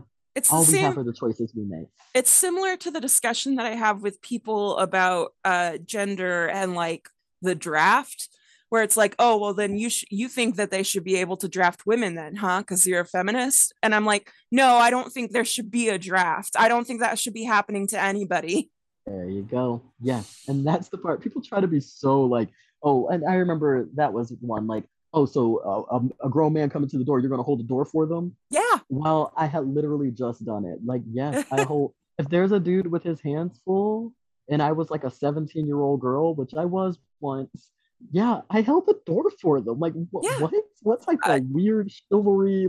Like my dad taught me to hold the door for whoever was behind me. Behind you, right? Like, what? What are you talking about? Like, oh, so if a woman hits a man, you think he should hit her back? Like, well, I prefer people trying to communicate over fighting, but like, yeah, it's okay to defend yourself, especially if Yeah. that's how it. What Like, are you telling I'd these love rules? for no one to be hitting anyone, but yeah, a lot of dudes socialized and treated as men have this double standard applied to them where they are supposed to endure physical abuse without ever Yeah. retaliating, and that's Yeah, and fucked that's up. not right. That's really fucked up, as well as the reality of men who are victims of domestic violence as well. Like, and that people get shocked when I bring up stuff like that because they're like, "Oh, well, you're an activist and a feminist," and it's like, "Well, okay, but that doesn't mean that I am not going to acknowledge very true, real harm that's being done to even cis men." Yeah. Like, no, I am in this for all of us. Like I'm not. Yeah. That's the part that I think that people once again just don't get is it's not a thing about sides. This isn't about one side against the other side. That's some binary that doesn't exist. Right. Even the classes that are ostensibly benefiting from these double standards and this like difference in treatment, they're actually not, because this harms everyone. All of these like mindsets harm everyone. And just because maybe someone was able to have wealth and security in that way doesn't mean that they're not being harmed by the system. Their lives would be improved with all of ours if we could make things more equal. And that's something that I think people aren't wanting to talk about either. Is I remember having a conversation with someone once about patriarchy, and they were like, well, you're trying to say the system favors men and put down women. And it's like, okay, so first, it's not that simple. Yes, it makes it easier for a specific type of toxic masculinity to thrive, but it hurts you too. Yeah. Patriarchy is the reason so many men are terrified to have emotions. Yeah. And that's why they have extremely ridiculously high suicide rates and so much unsupported mental health problems. And then, like all it has hurt. And they do that all without sympathy. Yes. Yes. And that is hurting them as well. And that's like a little example. There are so many, right? We could never cover it all in a podcast, but like just that little example. And it's the same with these issues around bodily autonomy, because eventually, now, yes, the rich, the powerful, they're not going to have anything to worry about. They're still going to have access to forms of autonomy that none of the rest of us even have access to right now. However, what's going to happen when they say, okay, well, so not only are we now redefining when life occurs and what life is, but now because of that, you're going to have to start paying this or that early, or now you're going to like, what happens? And you know, the old, it's like a poem or something. It's like, when they came for the blank, I sat still. You know that. But and really, then they came for me and there was no one left to speak up. Right. They are coming. They are already on their way for everyone's right to choose everything about their body. Yes. And like they immediately fucking Clarence Thomas like, oh yeah, we're going to go after the gays and birth control next. Yep. So quick. And because that is the impetus at the core of this issue. Yeah, this is such a eugenics question. It is. I don't know. We could talk about this forever, but I guess we should wrap. Thank you so much for joining me. It is just not possible to tackle the layers of things that go on in such a short amount of time, which is a problem too when the Christian culture is kind of like conditioned to accept things in sound bites. Where it's like, if you can't make it make sense in 2 minutes, then you must be wrong. Yeah, yep, that's true. I feel so frustrated when I'm like, no, it's so much more complicated than this. Yeah. It's not simple. But thank you for joining me. And I hope that we can record again soon. Like, I have lots of different episodes that I want to do with you. So yeah, awesome. I got to look over your list. Thanks again for having me. This was an amazing discussion. Bye.